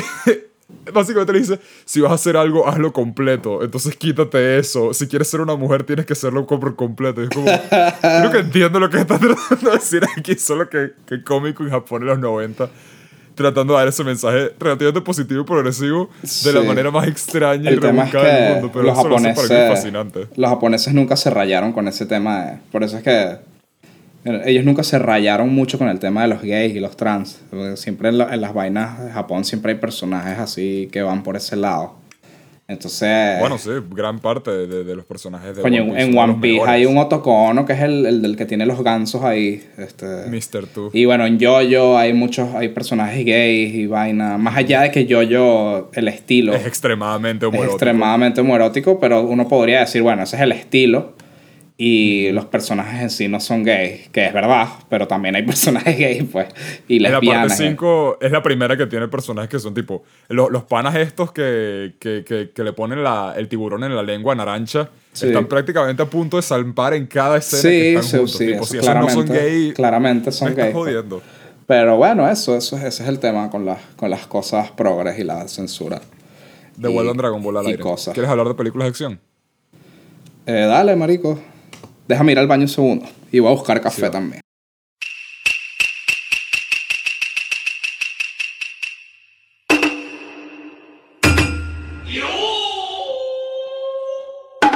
Bueno, vamos a hablar de cine de acción ahora. Eh, hay dos tipos de películas de acción. Ok. Las que son buenas Está bien. y las Eso que son estaba malas, pensando. perrito. que pensaste que iba a decir algo súper analítico y tal. Tú puedes hacer la vaina donde golpeas tus dedos uno contra el otro y suena durísimo. ¿Cómo? tú puedes hacer esta vaina donde como que, ajá, no, sí, casi, cha, y... tac. Verga, pero si necesitas 2 manos, eres una pussy. Hay gente que puede... Tengo que hacer que choquen entre sí. Ajá. No me sale. No. Pero los que nos están oyendo... Puedo chasquear todos mis dedos. Lo que pasa es que ahorita me puse cremita en las manos. Ah, coño. Pero puedo chasquear todos mis dedos. Verga. Wow. Eso es un skill que tengo. Alto skill. Sí, podría hacer ASMR con mis manos, hermano. De pana. Yo tengo... Porque no soy sociópata. O sea, va a sonar un poquito... Dilo. Un poquito amanerado, pero mis manos son bonitas, marico. No, está bien. Lo que pasa es que como soy ansioso, me como los dedos. Ah, ¿sí? Ajá, entonces no podría ser modelo de manos nada más por eso. Yo podría ser perfectamente modelo de pies. Sí, marico. Sí. Ya te conté que lo intenté, ¿no? ¿En serio? Man, ¿Y qué pasó? Yo traté de vender fotos de mis pies por un tiempo. ¿Y qué pasó, marico? No vendí nada. Claro, porque eres hombre, weón. A las jevas no... Es difícil encontrar una jeva que tenga ese... No jevas. Las que te compran fotos de pies no son jevas, son hombres. El peor es que cuando eres hombre y vendes fotos de pies... Yo tengo pies muy bonitos y vi gente con pies mucho más feos que yo en la cantidad de hashtags que me tuve que meter y cuentas que tuve que seguir en Twitter. Pero... quieren ver más de ti. Tipo, los pies claro. como... No, quiero ver tu huevo y tus pies adelante. Claro. Tipo, es como que... Estás vendiendo básicamente nudes donde hay mucho énfasis en tus pies. Y yo no quiero eso. Yo quiero nada más mi piecito. Claro, tampoco. Muy extraño, muy incómodo meterme en la mentalidad de tener que escribir y que sí. No. Que sí, estuve caminando todo el día ahora. Marico, no puede ser esto que estoy escuchando, weón. Tuve que buscar demasiado. O sea, prácticamente era buscar todas las mierdas y ver lo que escribían ellos. Y es como hacer o sea, una mezcolanza de esas y traducirlo a algo fue extremadamente desagradable. O sea, de pana me sentía como, yo ni siquiera hablo así.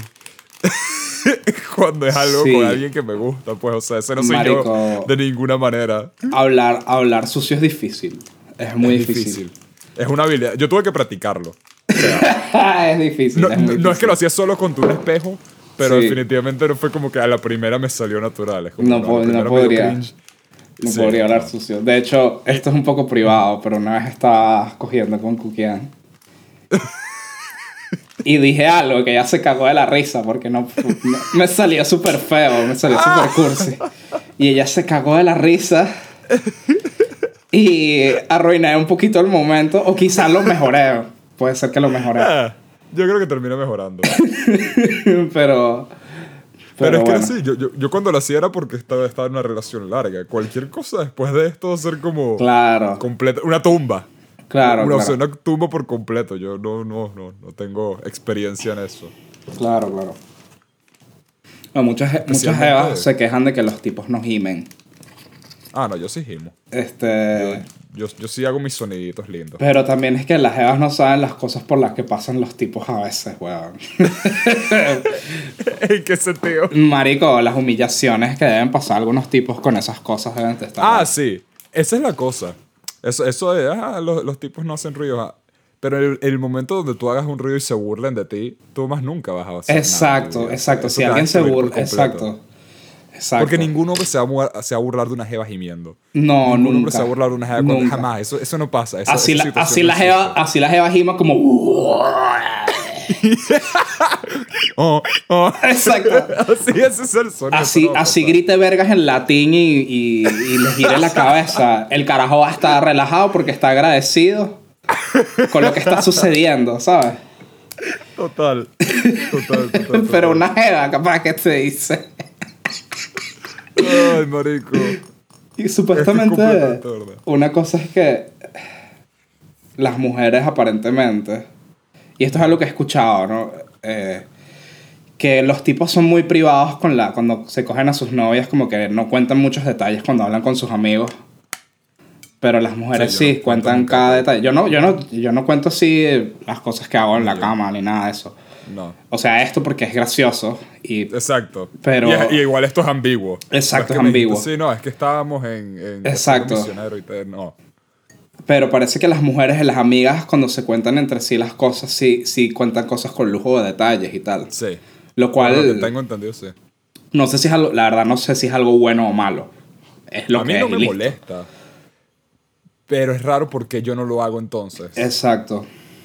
Pero Eh, supongo que mientras no se molesten si yo lo hago, supongo que estaría todo bien, ¿no? O sea, es sí, como... a mí, yo personalmente pienso, o sea, yo no lo hago porque pienso que es algo que no debería saber la gente, porque estoy como revelando algo que Claro. me está dando mi pareja de forma íntima y coño, me siento que es un poquito traicionero agarrar y decírselo a un pana mío que no ha intercambiado dos palabras con ella en su vida, ¿sabes? Eso es, por ahí lo veo de esa Esa es forma. sí, esa es la Pero no parte sé que si más es lo pienso. inherentemente malo. Me imagino que depende de qué tipo de acuerdo tengas con la persona con la que estás. Pero yo no haría eso y creo que Kukian tampoco haría eso porque, bueno, Total. Kukian es especial, pero digo especial en Pero el igual, sentido romántico, no especial en el claro. sentido que colorea fuera de la línea, ni mucho menos.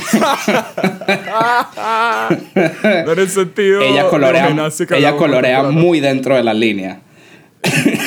Bien conocida por eso. Es bien, trabaja, se dedica a eso, en parte. Si ven nuestros thumbnails, todos están coloreados Dentro, completamente dentro de la línea, exacto, mano. Y esa es la garantía que les da Kukian. exacto. Ay, mano, yo sí era malo coloreando de carajito. Yo también, chamo. Y todavía, hoy día. Esa parte. Esas mandalas que uno colorea antiestrés, Yo ¿sabes? no. Yo las Hoy en día coloreo coloreo feo. mejor, pero... Más bien, yo diría que coloreo relativamente bien, pero porque me fajo, pero coloreo bien y extremadamente lento. Claro, tienes que Extremadamente lento. fajarte Entonces, ahí. como... ujú. Sí, Entonces no tiene mucho sentido. Pero de pequeño era una mierda, una completa mierda. sí, Si yo me pones también. a si me dices, tienes que dibujar la portada del cuaderno de castellano y tienes que colorearla, verga, esa portada no se va a terminar de colorear hasta que me gradúe del colegio. O sea, Exacto. Sí, yo sí me sí. fajaba con las portadas, eso sí. Chamo, a mí me pasaba eso cuando tenía que escribir un cuento y nunca lo terminaba y me sentía horrible. Porque yo me imaginaba el lore, ¿sabes? Y empezaba el beta, pero dije, coño, no sé Sí, cómo seguir. me pasó. Y Me el pasó un par de timbre, veces. timbre de recreo y ya no lo Ajá. terminaste. Sí, me acuerdo perfecto que me pasó que la historia empezaba burda de edgy. Y, ¿sabes? Estaba en sexto grado. Igual iba a ser una mierda de cualquier manera, pero lo Obvio, obvio. intenté. Y mi idea es que iba a terminar siendo feliz, pero no llegué a esa parte. No llegué No podía, al sí. desarrollo. Y es como, bueno, de la que terminé entregando a mi profesor una historia de un piloto en la guerra mundial que se quiere suicidar y ya. O sea, eso Y fue lo que listo. terminé haciendo. Y ya. Bórralo. O sea, no, se me olvidó la parte linda. O sea, no llegué a la parte linda. Un dato curioso es que Pero la coño. mayoría de los cortos estudiantes tienen suicidios. ¿Ah, sí? Al principio, sí, muchos Nice. estudiantes hacen cortos de suicidio. Coño, ya saben, estudiantes suicídense. Es lo Sí, que está diciendo Gabriel. es lo que promuevo. Y Ujú. este podcast está para ayudarlos a dar ese paso. Ay, coño la madre. Películas de acción. Películas de acción. Sí, Todo esto surgió, honestamente, porque ahorita salió la nueva Shang-Chi, que la gente está diciendo críticas extremadamente positivas, especialmente respecto a la acción en varias escenas. Al parecer, sí, tipo, son las mejores peleas coñaza pura de Marvel. Este es el número uno. sí. Eso me hizo que me llamara mucho la atención. Al parecer el equipo que la está...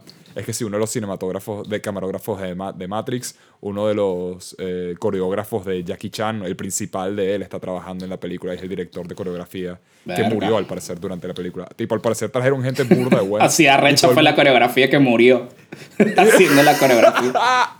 Y me da risa porque todo el mundo está diciendo, todas las reacciones que viste, ¿por qué no mostraron esta mierda en el tráiler? O sea, al parecer nadie estaba claro honestamente de que la película iba a tener tanta acción de verdad.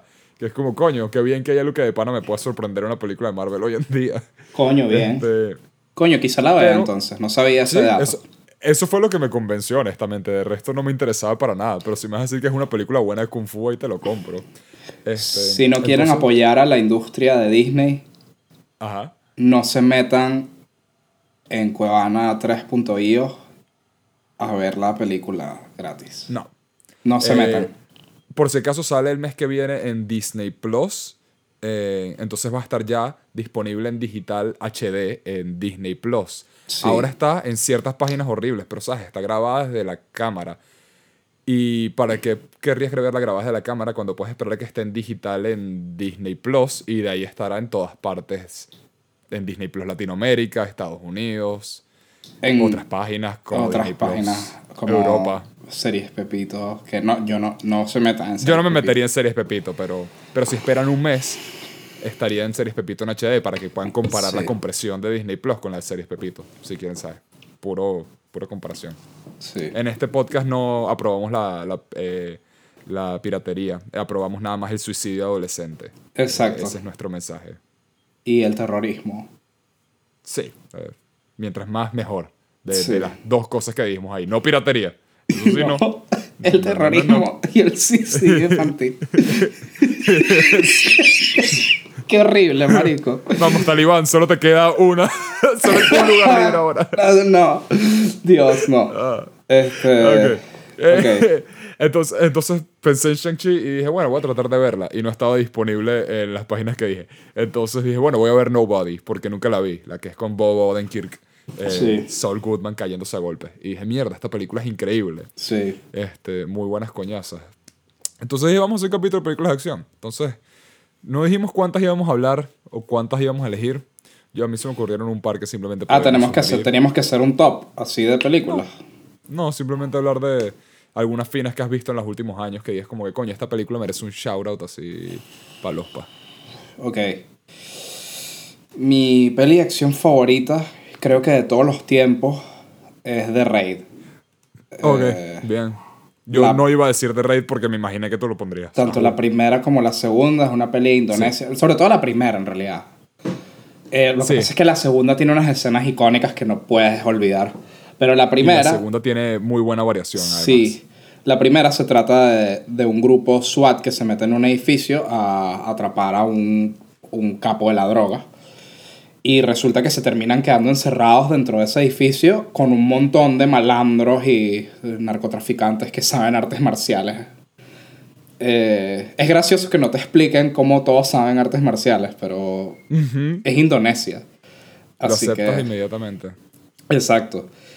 Y bueno, esa peli tiene que joder tiro, tiene coñazo. Es una peli de terror disfrazada de película de acción.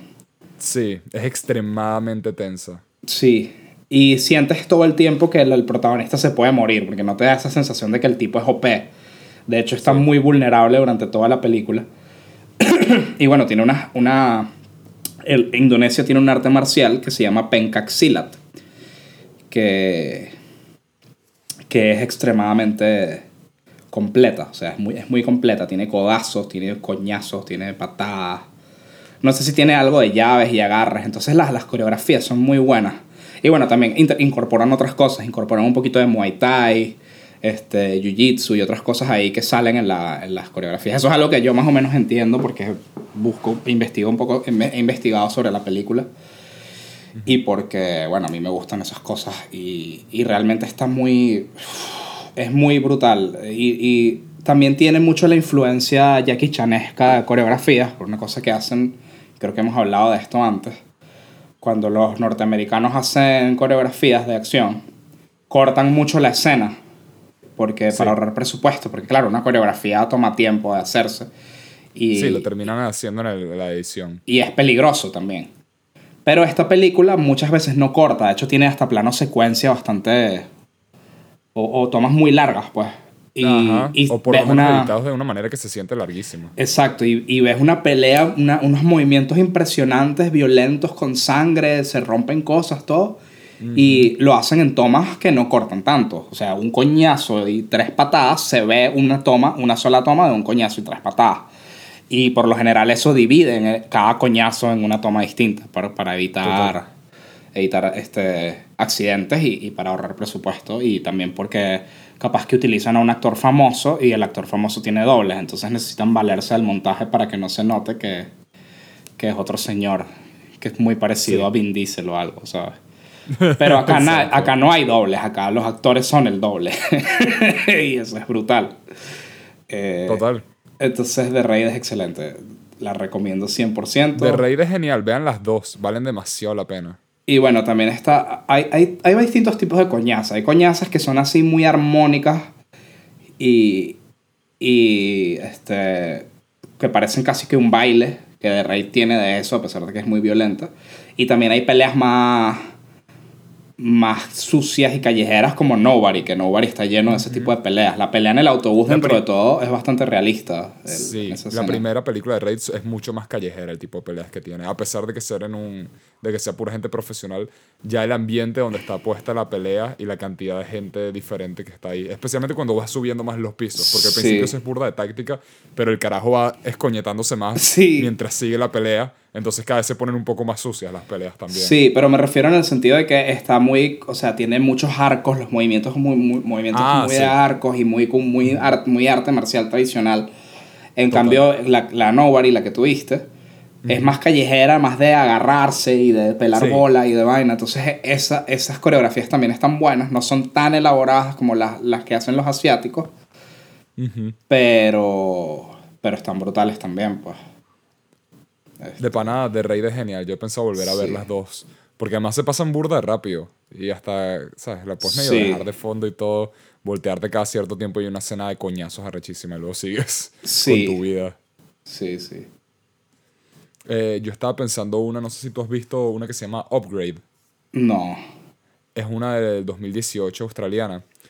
Sobre un carajo que básicamente es como en el futuro. Medio cyberpunk ligero. Él muere, supuestamente él y su esposa mueren en un accidente de auto y cuando se despierta tiene un chip implantado que es como una especie de chip / inteligencia artificial / alien que le da poderes a él de básicamente maestro loco del kung fu. La película es del pana que escribió la primera trilogía de Saw y también dirigió una de las de Insidious, creo. O por lo menos escribió Insidious también. Sí. Y esta fue la primera película que hizo. Tengo entendido como director. No, al parecer dirigió Insidious 3.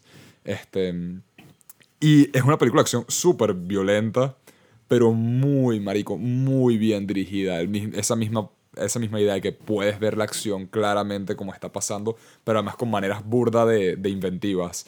Hay tomas donde, por ejemplo...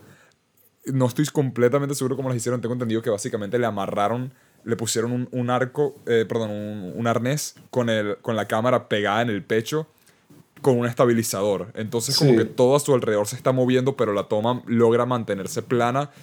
Y, marico, unas mierdas loquísimas con, de nuevo, sangre, o sea, violencia extrema y acción de pinguísima. Súper buena a nivel de combate mano a mano. Sí. Y es una película súper disfrutable, súper corta también. O sea, creo que sí, no sé, 1 hora y media. Y es como, ya, es la película y eso es lo que existe. Además tiene luego como que temas de ciencia ficción medio raros que va tocando, de qué es esta cosa que en verdad tiene puesta, y le está como que cambiando la personalidad, pero al mismo tiempo tiene su propia personalidad. Honestamente, o sea, si cambias el chip por un simbioide, mucha gente está diciendo, marico, esta película es como el concepto muy parecido a Venom, pero hecho muy bien. Coño. Y lo puedo ver perfectamente. O sea, el chip le habla, tiene personalidad y Sí. vaina. Coño, eso está fino. Sí. Toma ideas burdas de locas de ciencia ficción y como que te mete en este mundo cyberpunk con esa también idea un poco alienígena. Y te crea el mundo, pero no entra demasiado dentro de él. Entonces es como un muy buen balance. Simplemente es como que sí, este lugar existe. Claro. Y sería cool explorarlo más, pero simplemente... Es como, ¿tú viste esa película? ¿Cómo es que se llama? La de Joseph Gordon-Levitt, donde viaja al pasado y es Bruce Lee. Bruce Lee, no, Bruce. Bruce Lee. Joseph Gordon-Levitt es Bruce Lee. Y es Bruce Willis en el futuro. Sí. Bueno, es como ese que es un mundo que claramente tiene cosas de telequinesis. Sí. Es un mundo ligeramente distópico, pero no sabes exactamente qué tiene. Claro, no te da te da la información suficiente para que tú puedas meterte ahí, pero no se sale de la historia como para narrarte todo el mundo. A mí me gusta burda ese tipo también de películas que logran crear esos mundos de esa manera, que existen para el contexto de la película y no necesariamente para una franquicia. Y Chamo, espérate, tengo que conectar el teléfono un segundo, espérate. Dale. Mientras haces eso, voy a decir que es bien de pinga la película. Y creo que está en Netflix, si la quieren ver de una manera legal. De nuevo, dura 100 minutos, violenta para el carajo, lo vale.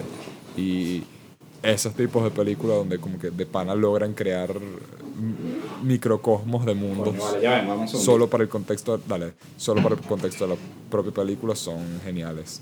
Pero ahora que Gabriel se fue a cargar su teléfono, eso dice, vamos a hablar de las cosas que de verdad importan. Miren, yo tengo un PayPal. Ustedes me pueden pasar plata a ese PayPal. Gabriel no se tiene que enterar. Yo no creo que él vaya a escuchar esta parte del podcast.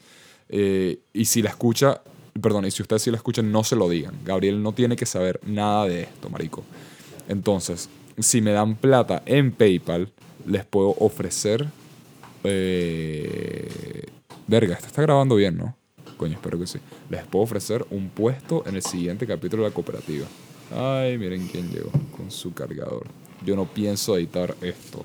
Prefiero hablar ahora a tener que editar esto después. Entonces, de pana, perdón por el desastre que va a ser esta parte del capítulo, pero no voy a editar esto después. Me rehúso. Yo tengo que hacer ya toda la edición del audio. Bueno, mano, vamos a tener que hablar de esta posición. Dale, no hay Porque... problema. Para los que quieren tener imagen de lo que está pasando, estoy viendo el techo de Gabriel. Espera. No, ahí está. Sí, Ajá.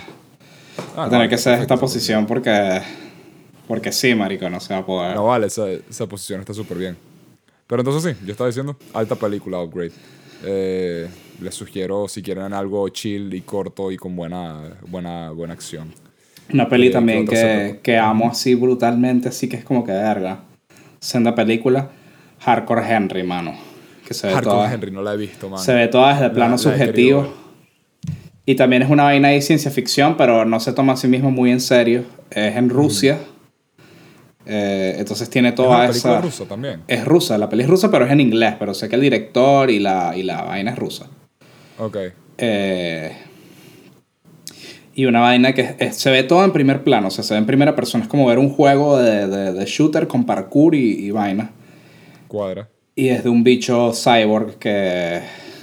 Coño, no me acuerdo bien de la trama. La trama es lo que menos importa, honestamente. Es de un bicho cyborg que va... La idea es que es acción en primera persona. Va a ir a salvar a su jeva. La historia en realidad está bien y la manera en que están construidos los personajes está muy bien. Es bastante graciosa también. Tiene cosas muy graciosas. Mi parte favorita es cuando el bicho va para un prostíbulo. Y es un cyborg, entonces tienen que cambiarle el corazón. Entonces el bicho como que le empieza a bajar la batería le empieza a fallar, algo así.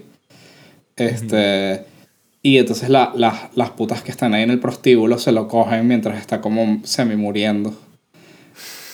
O algo así pasa. Vergación. Y entonces después hay un científico que lo ayuda a Henry, que se muere todo el tiempo, pero vuelve a aparecer. Y tú dices, ¿cómo este carajo puede estar en tantos lugares al mismo tiempo? Ese es el pana que sale en District 9. Ajá, y entonces el científico tiene distintas personalidades. Después más adelante, bueno, voy a spoilear, no me interesa. Más adelante descubres que el carajo puede cambiar, tiene varios cuerpos y puede cambiar su mente. Puede transferir su mente a distintos cuerpos y cada cuerpo tiene una personalidad distinta. Qué absurdo, y entonces uno de ellos es como todo periquero y está ahí en el prostíbulo, en interiores. Y entonces me da mucha risa que el carajo el carajo está por ayudarlo con el corazón. Y dice, no puedo, estoy demasiado drogado para hacer esto, no puedo. Entonces se va y aparece otro cuerpo de él que es ya más rescatado y lo ayuda. Y después otra vez aparece el otro en interiores porque los empiezan a invadir. Marico. Entonces aparece el otro en interiores con 2 pistolas y que bueno, vamos a darle y tal. Y entonces, ¿viste lo que hacen los malandros cuando tienen 2 pistolas que las chocan una con otra? Así burda de nicho. Y sí. así que sí, vamos a darle y tal. Y empiezan a pelear así. Marico, es demasiado genial esa escena. Y nada, esa peli es muy cool, hermano. Marico, es la peli más fucking rockera que hay, weón. Sí. Tiene tiro. Me recuerda mucho la vibra de... ¿Tú alguna vez viste Crank? Sí, es como Crank. Pero quizá Crank es muy grotesca a veces. Sí. Porque en Crank hay una escena que cogen en un estadio o algo así. La gente empieza a aplaudir. Sí, hay que hacer una carrera de caballos. Hay una teoría de conspiración con Crank. Con la tercera, ¿sí? Creo. Sí, que dicen que hay una escena que el carajo va para Hollywood. y que expone el círculo de pedófilos en Hollywood. Entonces dicen que no se pudo filmar esa película por culpa de eso. Ah, Algo carajo. así. Un beta así todo loco. Vergación. No sería la primera vez que hablamos del círculo de pedófilos de Hollywood en No. este podcast. Es un tema muy recurrente en este podcast. Y no será la última. Pónganlo No será en su la bingo última. si están jugando el bingo. Y bueno, Dredd también es en la película, mano.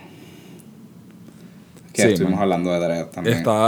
Que justo cuando estábamos hablando de Dredd estaba pensando, bueno, yo pensaba mencionar Dredd, que es una película muy parecida a The Raid, ¿no? O sea, Dredd Sí, se parece que es jode la, a es nivel la de misma concepto. trama. Es la misma trama, básicamente. Sí, pero con tiros en vez de con golpes. Sí, The Raid Y tiene un poquito es el de tiro. equivalente de lo bien que puede estar dirigida una película de golpes. Esto es lo bien que puede estar dirigida una película de tiros. Sí, porque aparte también una peli de acción no tiene que... O sea, a ver...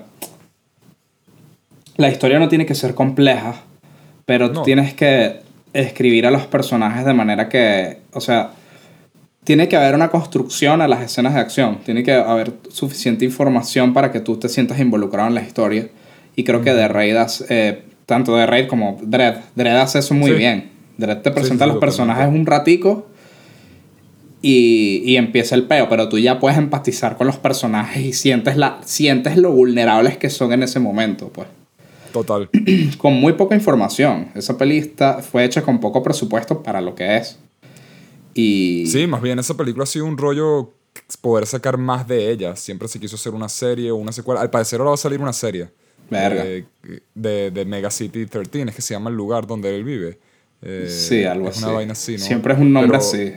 Sí. Neo. Porque además Dredd es que sí un cómic inglés. Neo Puta de Caracas. viejo. Marico, Neo Caracas suena psycho. Pero Dredd además que es un remake. Bueno, no un remake, pero es la segunda adaptación de Dredd. La primera Dredd era con Stallone. Con Sylvester Stallone, que creo que es una mierda esa peli. Sí, tengo entendido que es una mierda. Y esta película nueva de Dredd, por más buena que fue, porque es arrechísima y tiene un seguimiento de culto gigante, Sí, fue un fracaso. sí. En taquilla fue un fracaso. Costó, No, aquí vale. tengo, el presupuesto fue entre 30 y 45 millones de dólares, que casi siempre la lógica ahí es duplicarlo para darte una idea de cuánto sería el presupuesto de la publicidad. Y recaudó 40 millones. O sea, la película fracasó en taquilla, en el mejor de los casos, un poquito. Sí. Y se hizo famoso aparentemente a través de la distribución de DVDs y Blu-rays, que fue... ahí ganó bastante. Pero por eso mismo creo que es una película que vale la pena recomendar, porque si quieren una película cómica, rara, No es muy bien cómica. dirigida... tiene... O sea, cómica en el sentido... Cómica si tienes un humor muy particular. Es que es eso. O sea, es una película de tiros divertidos. No, porque para mí The Raid no es cómica. The Raid es como mierda todo el tiempo en el eje de tu asiento. Esto Sí. es más cómico como... ¿Te acuerdas? ¿Tuviste de Punisher Warzone? No. Hay una escena al principio donde están tres tipos así corriendo que van a caer a coñazos a The Punisher y es una escena de ellos haciendo parkour. Y hay una Sí. escena donde ellos están en el aire dando una vuelta a canela y The Punisher saca una bazooka y le dispara con la bazooka al pana mientras está en cámara lenta en el aire. Pero The Raid no es tan así. O sea, sí entiendo lo que dices porque es muy ochentosa. Dredd es Por un eso, poco, perdón, pienso que es perdón, un poco que así. Dredd no es tan así porque, o sea, sí tiene esa onda ochentosa tipo yo-yo, que es A así eso me refiero. súper hardcore, pero al mismo tiempo, o sea, esa sensación se te pasa como a 30 minutos de película y ya te la tomas en serio, pues. Por ejemplo, Sí, eso es verdad. la escena Eso cuando es tiran probablemente. cuando tiran a Mama de por el penthouse es una vaina brutal. Tú te quedas Más y que bien es verga. bella y toda esa parte. Esa escena es hermosa y tú dices, verga, sí. Qué manera tan hermosa de morir para un personaje tan maldito. Es un pedazo de mierda, man. Aquí hay unas vainas burdas de oscuras en esa película Sí. de pana que yo no me esperaba. Sí. Creo que luego hace que contraste mejor con la comedia, con lo que en mi opinión es comedia, la película. Claro, pero que entiendo. como que no es comedia como tal. O sea, entiendo que sí da risa porque hay un poquito de autoconciencia que la peli es edgy, pues. Se nota que ellos ya saben que la peli es edgy. Y extraño esas pelis edgy. Ahora todo trata de ser muy, Sí. muy autoconsciente. O sea, perdón. O sea, todo es muy como que siempre tienen que estarte diciendo, sí, esto es tonto, muchachos. qué tontos somos, ¿verdad? Y Dredd no hace Exacto. eso a pesar de que es No, autoconsciente. Dredd es muy genuina. Exacto. Y eso es parte de lo fino. Yo pienso que, o sea, la escena donde, por ejemplo, se quita el casco y tiene el bigote de Groucho Marx y también tiene el cigarro gigante, es bastante interesante, de que quizás hay algo de comedia en esta película. Pero aparte de eso... ¿Qué? La peli no es de comedia, de repente está esa escena. Resulta que Dredd era Groucho Marx, el clon de Groucho Marx. La peli no es de comedia, pero los 3 chiflados los mandan a matar a Dredd y están tratando todos de salir por la puerta, pero no saben cuál va a salir primero. ¿Sabes qué película es burda fina? Que no es de acción, pero voy a decirlo igual. Marico, la de los 3 chiflados moderna que hicieron. Escuché que tiene como... Hay gente que en verdad le gusta esa película de pana que al parecer es como, wow, sorprendentemente buena que hicieron una película de los 3 chiflados y no fue una mierda. Es para mearse de la risa. Es muy parecida a las viejas, sí. Coño. Sí. Yo he escuchado eso, pero nunca lo había escuchado de alguien que conozco. Además que sé que tú eres el único fan que conozco de los 3 chiflados menor de 45 años. Entonces... de ti eso significa burda. Marico, sí, te juro que es excelente. Me cuadra, honestamente, y aparte, que eso me gusta. Y aparte me da burda risa. Mi parte favorita de los 3 chiflados es el final post-créditos. Porque aparecen los creadores. Por alguna razón uno no tiene camisa, está todo yuca. Y les dice que hola, soy el creador de tal vaina. Y venimos a explicarles que, bueno, los instrumentos que utilizamos son de mentira. Y agarra un martillo que es de goma. Ven, esto le estoy pegando en la cabeza, pero no le pasa nada porque es de goma. Así que no intenten esto en casa y tal. Y termina, y es como que es totalmente innecesario ese dato. Pero me dio mucha risa la manera en que está compuesta. Es como que el bicho está sin camisa en el fondo. Y se pone una chaqueta así. Y se acerca a la cámara así, es todo yuca por alguna razón y no sé por qué lo muestran así. Es como que la manera en que está hecha es muy shitpostera y me dio mucha risa ese final. Y tranquilamente podría haber sido una película de acción, Los 3 chiflados, ahora que lo pienso. En verdad sería burda con una película de acción con esa dinámica 3 chifladesca. Y la razón por la que Jackie Chan es tan brutal es porque es una síntesis entre lo que es el humor viejo y una película de Kung Fu. Porque Jackie Chan es como un Charlie Chaplin. Es un Charlie Chaplin, es un Buster Keaton totalmente. Exacto. Entonces, y él lo sabe, o sea, eso es parte de lo entrañable de su película. Él lo sabe y creo que quizá por eso se volvió comunista. Esa es la acrobacia más grande que ha hecho. Él lo sabe y el Partido Comunista Popular de China lo sabe. Exacto. Ese es el stunt más arriesgado que ha hecho en su vida. Antes de mencionar la película más de acción que se me ocurre, no sé por qué lo que estás mencionando de esta película, Los 3 chiflados, me acordó. ¿Tú viste una película que se llama... que es considerada que es una de las peores películas de la historia? Freddy Got Fingered. No, marico. No, sí, la del director chiflado, esa. Que es un carajo que quiere hacer un corto animado. No. Y okay. es una película súper absurda con Tom Green, que sí, el 2001, final. O sea, es una cápsula de pana de su época. Y hay una escena que, marico, me da demasiada risa, que hay un chiste con un chamito, un niño pequeño. La película es súper grosera y cochina y fea y estúpida. Es un humor muy estúpido. Que supuestamente es como una especie de películas de parodia, una parodia, perdón, de películas de Adam Sandler de la época. Sí.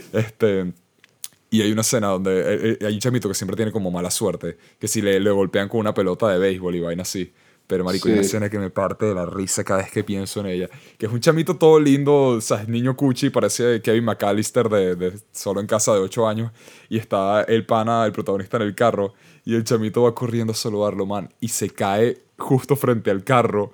Y se parte la boca. Y la próxima vez que ves al niño tiene la cara llena de sangre burda de real. Y simplemente está gritando horrible. Está gritando demasiado feo. Y el papá se lo lleva. Y ese es el chiste, marico. Que brutal. El pobre niño lo que hace es sufrir. Le lanzan que si una pelota de béisbol. Y simplemente es un niño tirado en el piso tapándose la cara y gritando. Y como, marico, qué humor tan horrible. Pero funciona. Eso no sé por qué me hizo acordarme de... Creo que es la segunda vez que digo, tú dijiste eso primero y ahora yo... Uno lleva al otro. ¿Te imaginas que sea la próxima hora del podcast así? Eso me recuerda. Me acordé de la escena... ¿Te acuerdas de Flaubert? La Ajá. peli esa de Robin Sí. Williams que hace De Robin un... Williams con la plasta verde. Ajá. Y él crea como un líquido que te permite saltar burda. Entonces, para ayudar a su equipo de básquet, se lo pone en los zapatos a todo el equipo. Y hay una escena muy Ok. divertida. Y en una parte le da una nalgada a un gordo, pero se le olvidó quitarse el líquido de la mano. Entonces la mano le rebota así burda. Porque viste que los basquetbolistas se dan nalgadas, no sé por qué. Sí. Y el bicho le da una nalgada y que bien, muy bien hecho, campeón. Y le rebota burda la mano y que ¡pah! Y no sé, eso me dio esa escena me da burda de risa. Yo debería ver Y Flower. marico, es buenísima. Esa peli es excelente.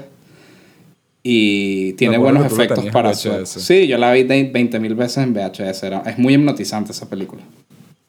Eso dicen. Y yo vi un análisis de los efectos especiales que al parecer tipo se fajaron burda para hacer esa vaina. Sí, sí, sí, sí.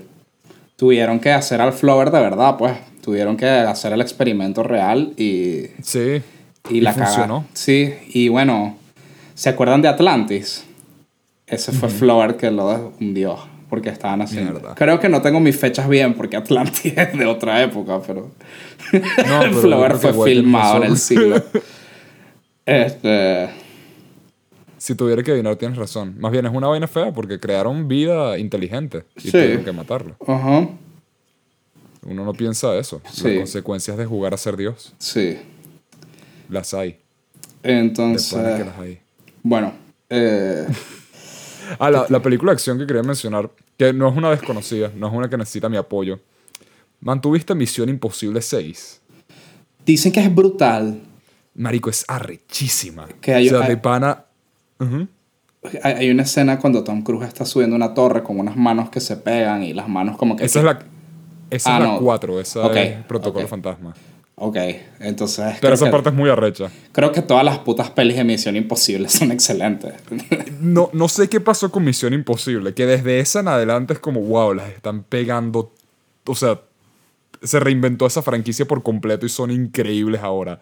Y en la nueva, bueno, la nueva entre comillas, que salió hace como 2 años, Fallout, tiene una escena con Henry Cavill, que se van Ajá. a caer a coñazos en un baño. Y es una coñazo en un baño que dura como 5 minutos. Puedes ver todo, les golpean las cabezas Sí. contra... ¿Sabes? Destruyen baldosas y todo mierda. Pero la parte que más me encanta de esa pelea es que desde el principio Henry Cavill se quita la chaqueta. ¿Sabes quién es Henry Cavill? No, Superman. Ajá. Y el bicho se sube las mangas de la camisa que tiene abajo. Y es la primera vez que veo que alguien hace esto en una película. El bicho recarga sus puños. O sea, los recarga como si fuera una escopeta, marico. Simplemente hace como un chico. Y literal pone el efecto de sonido de una escopeta recargando. Pero es el Verga. bicho preparando sus puños para caerse coñazo. Y luego una Excelente. coñaza espectacular de 5 minutos, marico. Entre ellos dos contra un bicho loco. Sí, extraño esas pelis de acción varoniles Sí. que Es eso. hacían esas cosas. Porque las... Es mucho de eso. Sí. Verga, mano. Y John Wick lo tiene también. John Sí, Wick es sí, coñaza heavy. John Wick un poco revivió eso y de hecho Nobody es de los mismos creadores de John Wick. Es de los mismos panas, sí. Que por cierto, a mí me gustó más Nobody que John Wick, sobre todo por el twist de que yo pensé al principio que el carajo era un perdedor hasta que vi ese coñazo en el autobús y toda esa escena. Sí, eso. Yo pensé que iba a ser el pana queriendo recobrar su Y resulta que lo él bueno ya, que era. él ya de antes era un Exacto. pipí y eso me... Y lo otro que pensé es que él iba a ser como, bueno, o sea, igual es un papá y tipo, él no va a matar. Y luego, no, verga, este tipo mata, este bicho es un asesino, mano. Sí, sí, Está fucking loco. Y también me gustó mucho ver a Christopher Lloyd en esa película. Fue ¿Verdad? una Christopher sorpresa Lloyd muy aparece ahí bonita. con un poco de escopetas en ese... Con unas escopetas bien sádicas, man. Sí. Y bueno, hablando de Christopher Lloyd, Ricky Morty, muchachos. No sé, no tengo mucho para decir sobre Ricky Morty. No, salió un corto nuevo de Ricky Morty. Ricky Morty hacen burda de cosas con... Básicamente experimentando con cuando no es la serie como tal. Sí. Adult Swim los impulsa burda. Hicieron un video animado rechísimo con Ron Sí. DeJules. Han tenido varias colaboraciones que, excepto por Space Jam, me han parecido parte de lo más interesante, Y en por verdad, Fortnite. que hace Rick and Morty porque... verdad, Fortnite, wow. Pero dentro de todo, porque justo acabo de terminar de ver la 5ª temporada de Rick and Morty porque justo terminó el viernes, el domingo. Y Rick y Morty es una serie que le perdí completamente el amor después de la tercera temporada, que fue como, no solo fue la peor temporada, sino que fue el punto donde la gente no se callaba la maldita boca con Rick y Morty. Estando en Estados Unidos era inmamable ver a Rick y Morty en todas Pickle partes de pana. Rick. Sí, te lo Eso juro. lo Y quemaron. escuchaba gente diciendo eso en la universidad, marico. O sea, imagínate la sensación, el cringe de segunda mano que te da. Y estar eso suena caminando y como, escuchar a alguien decir con el eso. estereotipo de las fraternidades de la universidad, suena como un chiste que tú lo dices en una fiesta y todos los bros se ríen, como, jaja, Mano, sí. y era gente con camisas de Pickle Rick y era gente con camisas de Rick Morty. Que por cierto, O sea, es que- todas las putas camisas de Rick and Morty están horribles. Todas y Sí, cada porque, una de ellas. hey, esto es Rick y Morty, pero son Pulp Fiction. ¡Wow! ¿Te gusta? No, ni ¿Quieres siquiera. esta camisa de Rick y Morty? Rick y Morty, pero son Rick y Morty. Ya está horrible, weón. Está horrible. Total. La tipografía Pero, de Rick y Morty es feísima. La tipografía que no ellos da para utilizan. camisa, no es la no da estética para de camisa. Es como ponerte una camisa de padre de familia. A mí me gusta la estética de Rick y Morty dentro de la serie, pero se tiene que quedar ahí. Una Hay camisa cosas que no padre- salen de eso. Padre de familia está horrible, weón. Es horrendo. Hay cosas que no puedes usar una fucking camisa. A nadie le importa que te Exacto. guste la serie. Pero el hecho es que decidí volver a ver la serie, bueno, ver las temporadas nuevas. La cuarta mejoró definitivamente que la tercera. La quinta creo que ahora es mi temporada favorita y punto de la serie. De pana rescataron burda y el final que fue ayer no solo fue, en mi opinión, el mejor capítulo probablemente de la serie, Sí. sino que me da mucha curiosidad qué van a hacer con la serie de ahora en adelante. Porque de la manera que la estoy viendo, termina con como un mini detrás de escena de cómo hicieron los capítulos. Y una de las cosas que habla Dan Harmon al final de esa es que querían para las nuevas temporadas empezar a cambiar un poco la dinámica entre Rick y Morty. De quizás bajarle un poco a la parte extremadamente cínica y deplorable que hay entre la relación de ellos, que Sí. se ha convertido mucho de la serie, y ver qué pasa cuando Sí, llega tenemos a un dos punto en que ya personajes. se ha vuelto muy cruel. Ay, que Sí, antes no era y tan la quinta cruel. temporada fue la primera que empezó a explorar eso directamente, y al parecer el hecho de que quieran hacer algo al respecto ya me da como, verga, ya para mí eso es un cambio de aire bastante poquito de grande. esperanza. Tipo, sí, me da mucha curiosidad qué van a hacer, porque de pana, mira, le faltan 60 capítulos a la serie, la reanudaron para 60 capítulos. Al final eso va a pasar sí o sí.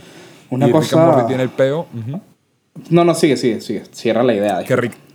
Rick and Morty tiene el peo de que es una serie extremadamente popular, que a pesar de que tiene cosas muy inteligentes y que respeto mucho de tanto los creadores y cómo está hecha, es una de las series más populares animadas ahora. Sí. Entonces, dentro de todo, va a tener que lidiar con el peo de eso, que ya sea tener que sacar capítulos que no estén cómodos con ellos a nivel de cómo quieren estar terminados, tener que traer más escritores diferentes cada temporada. O sea, se convirtió, es la popularidad de los Simpsons,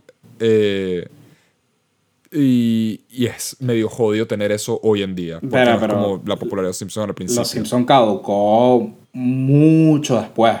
Los Simpson Claro. tuvo por lo menos 10 años de buen material. Claro, ese es el peor. Yo creo que incluso, por más raro que suene, el tema general de los Simpsons es tan mundano que daba para probablemente hacer más de lo que daba Rick y Morty. Sí, Yo porque creo que Rick y Morty... Los Simpsons son películas chiquitas. Exacto. Rick and Morty son películas con temas muy grandes, chiquitas, Sí. y después de un punto se te va a acabar eso, y Sí. creo que el problema es que Rick y Morty tuvo un peak muy temprano, con ideas demasiado extravagantes, que después de un punto es como, mano, ¿cómo superas?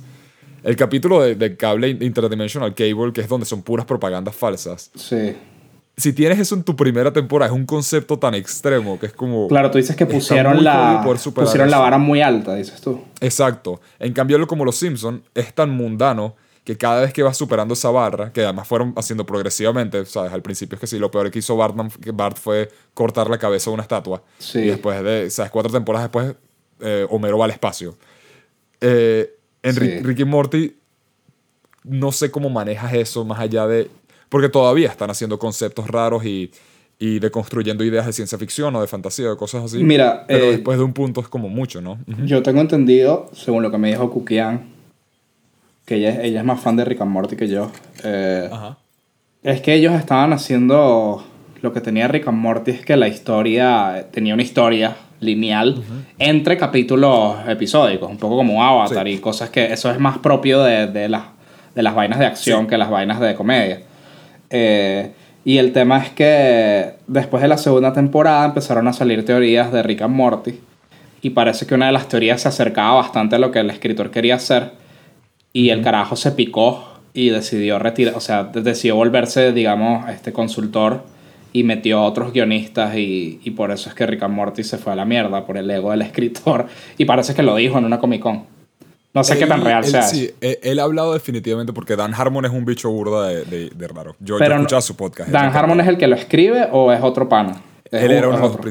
Es que eran dos, Justin Roiland y Dan Ajá. Harmon. Y yo creo que esa parte de historias, Dan Harmon probablemente era el que tenía más mano en las partes de historia principal. Yo no sé si Justin Roiland honestamente todavía escribe porque sé que empezó otra serie. Además, todavía trabaja en la parte creativa. Pero no sé qué tal. Creo que Dan Harmon probablemente hoy en día se encarga más de eso. Porque Justin Roiland empezó su propia serie que a la gente en verdad le gusta burda. Tenían miedo de que fuera un refrito de Rick y Morty, pero al parecer tiene su propio estilo ¿Y cómo se llama? particular. Rick y Morty.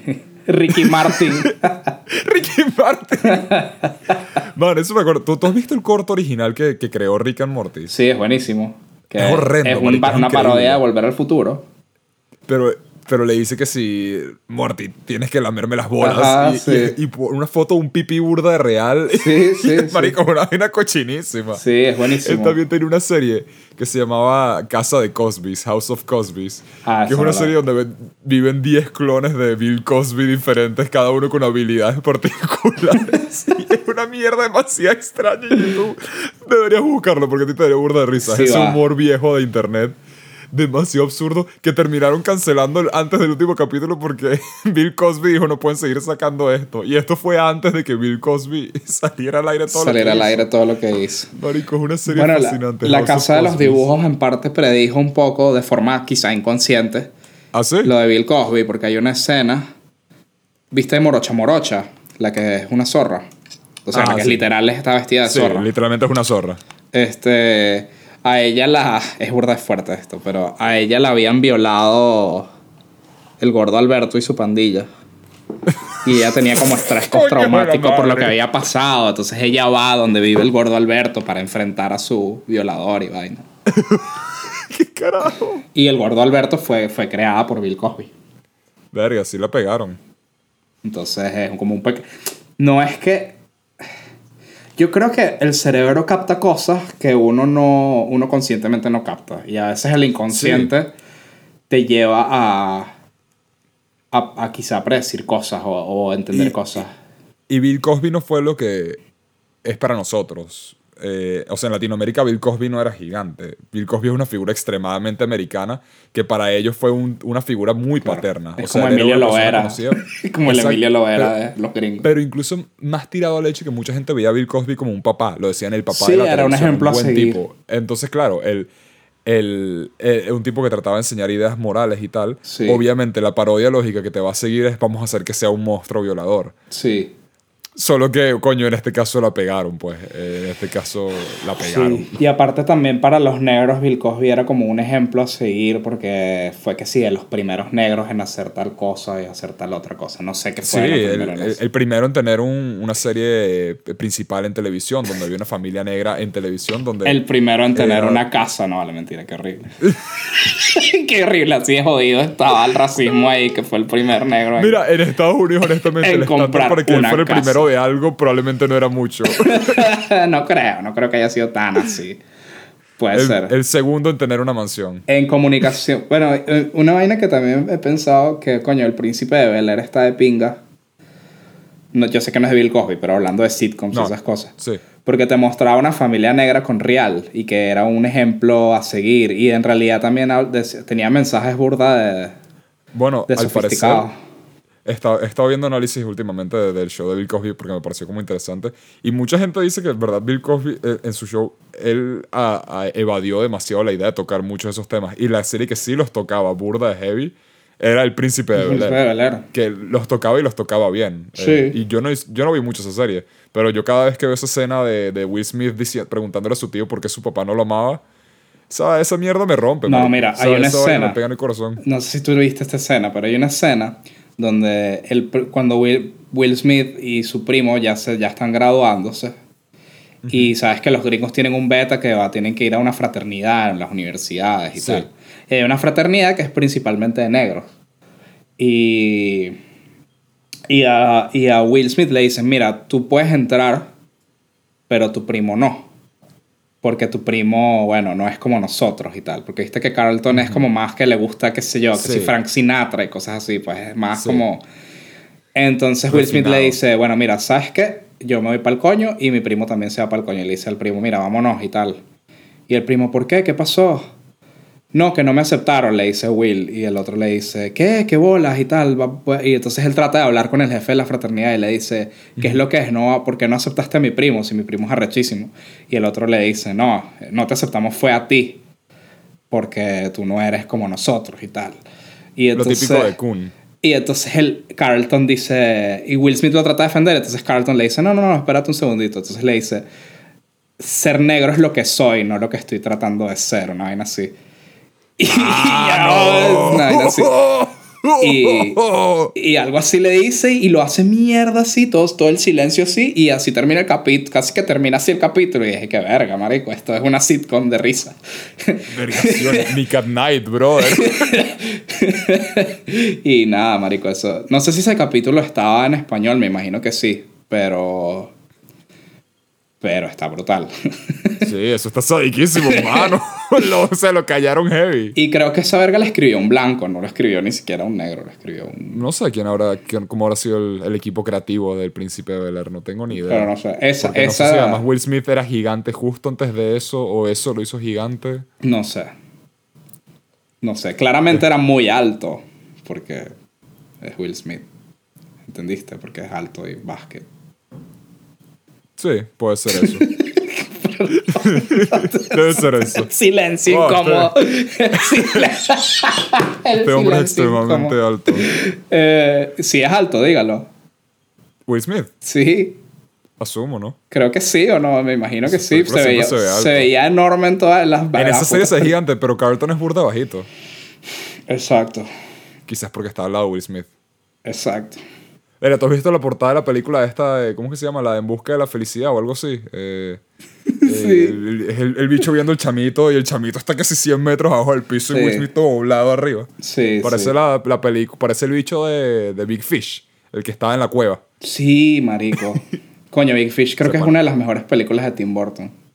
Que ladilla, lo con estaba la- pensando. y Que con mierda la- que Tim Burton dejó de hacer películas increíbles. Y con la huevonada Big Fish no parece tanto como Tim Burton. Es que también Tim Burton se ha vuelto como muy gótico. Él no siempre fue tan Sí. gótico. No, Él tenía en esa época no lo era. él tenía Lo que pasa es que, claro, películas- hizo- El hombre manos de tijera y de ahí. Exacto. Pero es que ni Pero siquiera Ed el Wood, hombre... marico, mano- Ed Wood es una película de Tim Burton y no parece una... No dirías que parece una película de Tim Burton. Es que él tenía como tres estilos distintos. Sí. Y uno de ellos era medio gótico. Ujú. Pero después de El extraño mundo de Jack y El cadáver de la novia, empezó a hacer películas como muy en tu cara, que es gótico. Y con la corrección Total. de color azul grisáceo horrible que pone ahora en todas sus películas. Y ahora... Probablemente el punto de división fue que sí, Sweeney Todd. Que me gusta, Sweeney Todd Sweeney es Todd me arrechísimo. encanta, sí, a mí también me encanta. Pero sí, es verdad que... Pero de ahí en adelante es cuando todo fue así, ¿no? Ujú, sí. Sweeney Todd es buenísimo. Pero por ejemplo, me encanta Sweeney Todd. sí, pero por ejemplo, Mars Attacks es otra de Tim Burton que no parece ese estilo gótico. O Beetlejuice. Beetlejuice es burda de gótica. O bueno, y la fucking película de Pee-wee. El bicho hizo la película de Pee-wee. Sí, sí. Yo me Marico, acuerdo que qué la tuve buena que es la comprar. filmografía de Tim La Burton. tuve que comprar original porque no la encontraba pirata. ¡Wow! ¡Qué bestia eso! Y la No sé compré por qué original. eso me parece impresionante. La conseguí original porque necesitaba verla, porque era la primera... Yo era burda fan de Tim Burton. Creo que fue una de las... Cuando fue el primer director que yo empecé a pensar en películas como algo de un director. Y coño, yo era burda Claro. fan de Tim Burton. Después, más adelante, como que ya no. Pero... Aunque sí pienso que muchas pelis de él son bellísimas. Big Yo creo que Fish tú es puedes una ver peli hermosa. cualquiera hasta que si Sweeney Todd, y excepto por... Estoy viendo aquí las películas que tiene antes de eso. Charlie y la fábrica de chocolate probablemente es la más rara y el planeta de los simios de él. Pero de resto es una filmografía increíble. Increíble. O sea, de pana que duele que el carajo haya perdido tanto de su personalidad. Sí. Que hasta me pongo a ver, no tiene tantas películas malas. No, Solo no que tiene todo lo tantas último que ha hecho Lo ha último sido que ha hecho malo. ha sido como muy... Parece Pero como incluso si entre las alguien lo malas, estuviese tiene parodiando. Frankenweenie y Big Eyes, que, o sea, malas no son. Sí. No son la gran cosa, pero no son malas tampoco. Claro. Entonces simplemente es como, quizás tan puteado también. El estilo de Tim Burton se Lo ha convirtió en puteado algo mucho, tan... se ha prostituido que es mucho. como... Sí, totalmente. Que en mi Y como opinión, que ese también se lo creyó. el próximo que va para esa es Wes Anderson. En unos años. Van a... Sí. Yo no sé si Wes Anderson vaya a ser una película de verdad mala, pero la influencia de Wes Anderson va probablemente a empezar a arruinarme lo que me gusta de las películas de Wes Sí. Anderson. Y si él no lo empieza a cambiar un poco, es probable que se vaya un poco a la mierda. Porque la última que hizo live action, que fue El Gran Hotel Budapest, me encantó. Visualmente probablemente es lo Wes Anderson más Wes Anderson que hay. Sí. Y coño, me da como vaina pensar qué puede hacer después que no se sienta ya como... Esa Tiene que ser un película balance... Ujú. la puedo ver 20.000 veces, El Gran Hotel Budapest. Total. Es senda película. Mientras el carajo no se llega a parodiar a sí mismo, que es el problema con alguien que tiene un Sí. estilo tan particular como él. Sí, eso es verdad. Pero bueno, también él hizo después la de Isle of Dogs, a mí me encantó. Sí, Esa, y Isla de es Perro. animada. Es muy bella esa película. Es Y espectacular. a Más bien me gustaría, diferencia, honestamente, verlo hacer películas animadas de ahora en adelante no me quejaría para nada. yo tenía una porque- profesora de animación de stop motion que le molestaban las películas de tipo cubos, ¿cómo es que se llama? Cubo, box Ajá, trolls. las de Laika, Porque están hechas con 3D. no es con 3D, entre las dos. con impresora 3D. Y ¿Ah, sí? eso le molestaba porque se veía muy limpito. Y el stop motion lo que tiene es que las texturas y eso se ven como artesanales.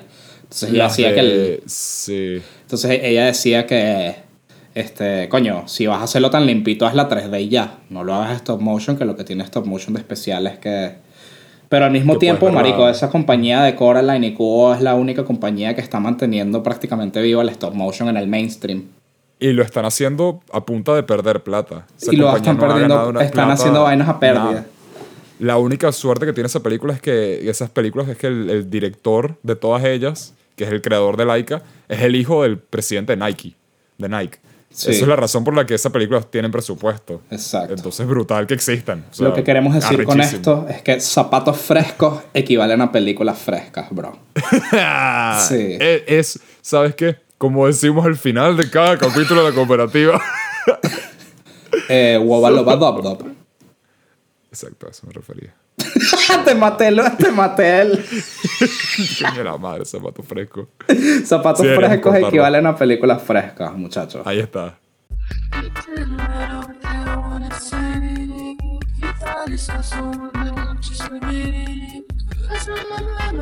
Just love it, look too long enough to give it your time.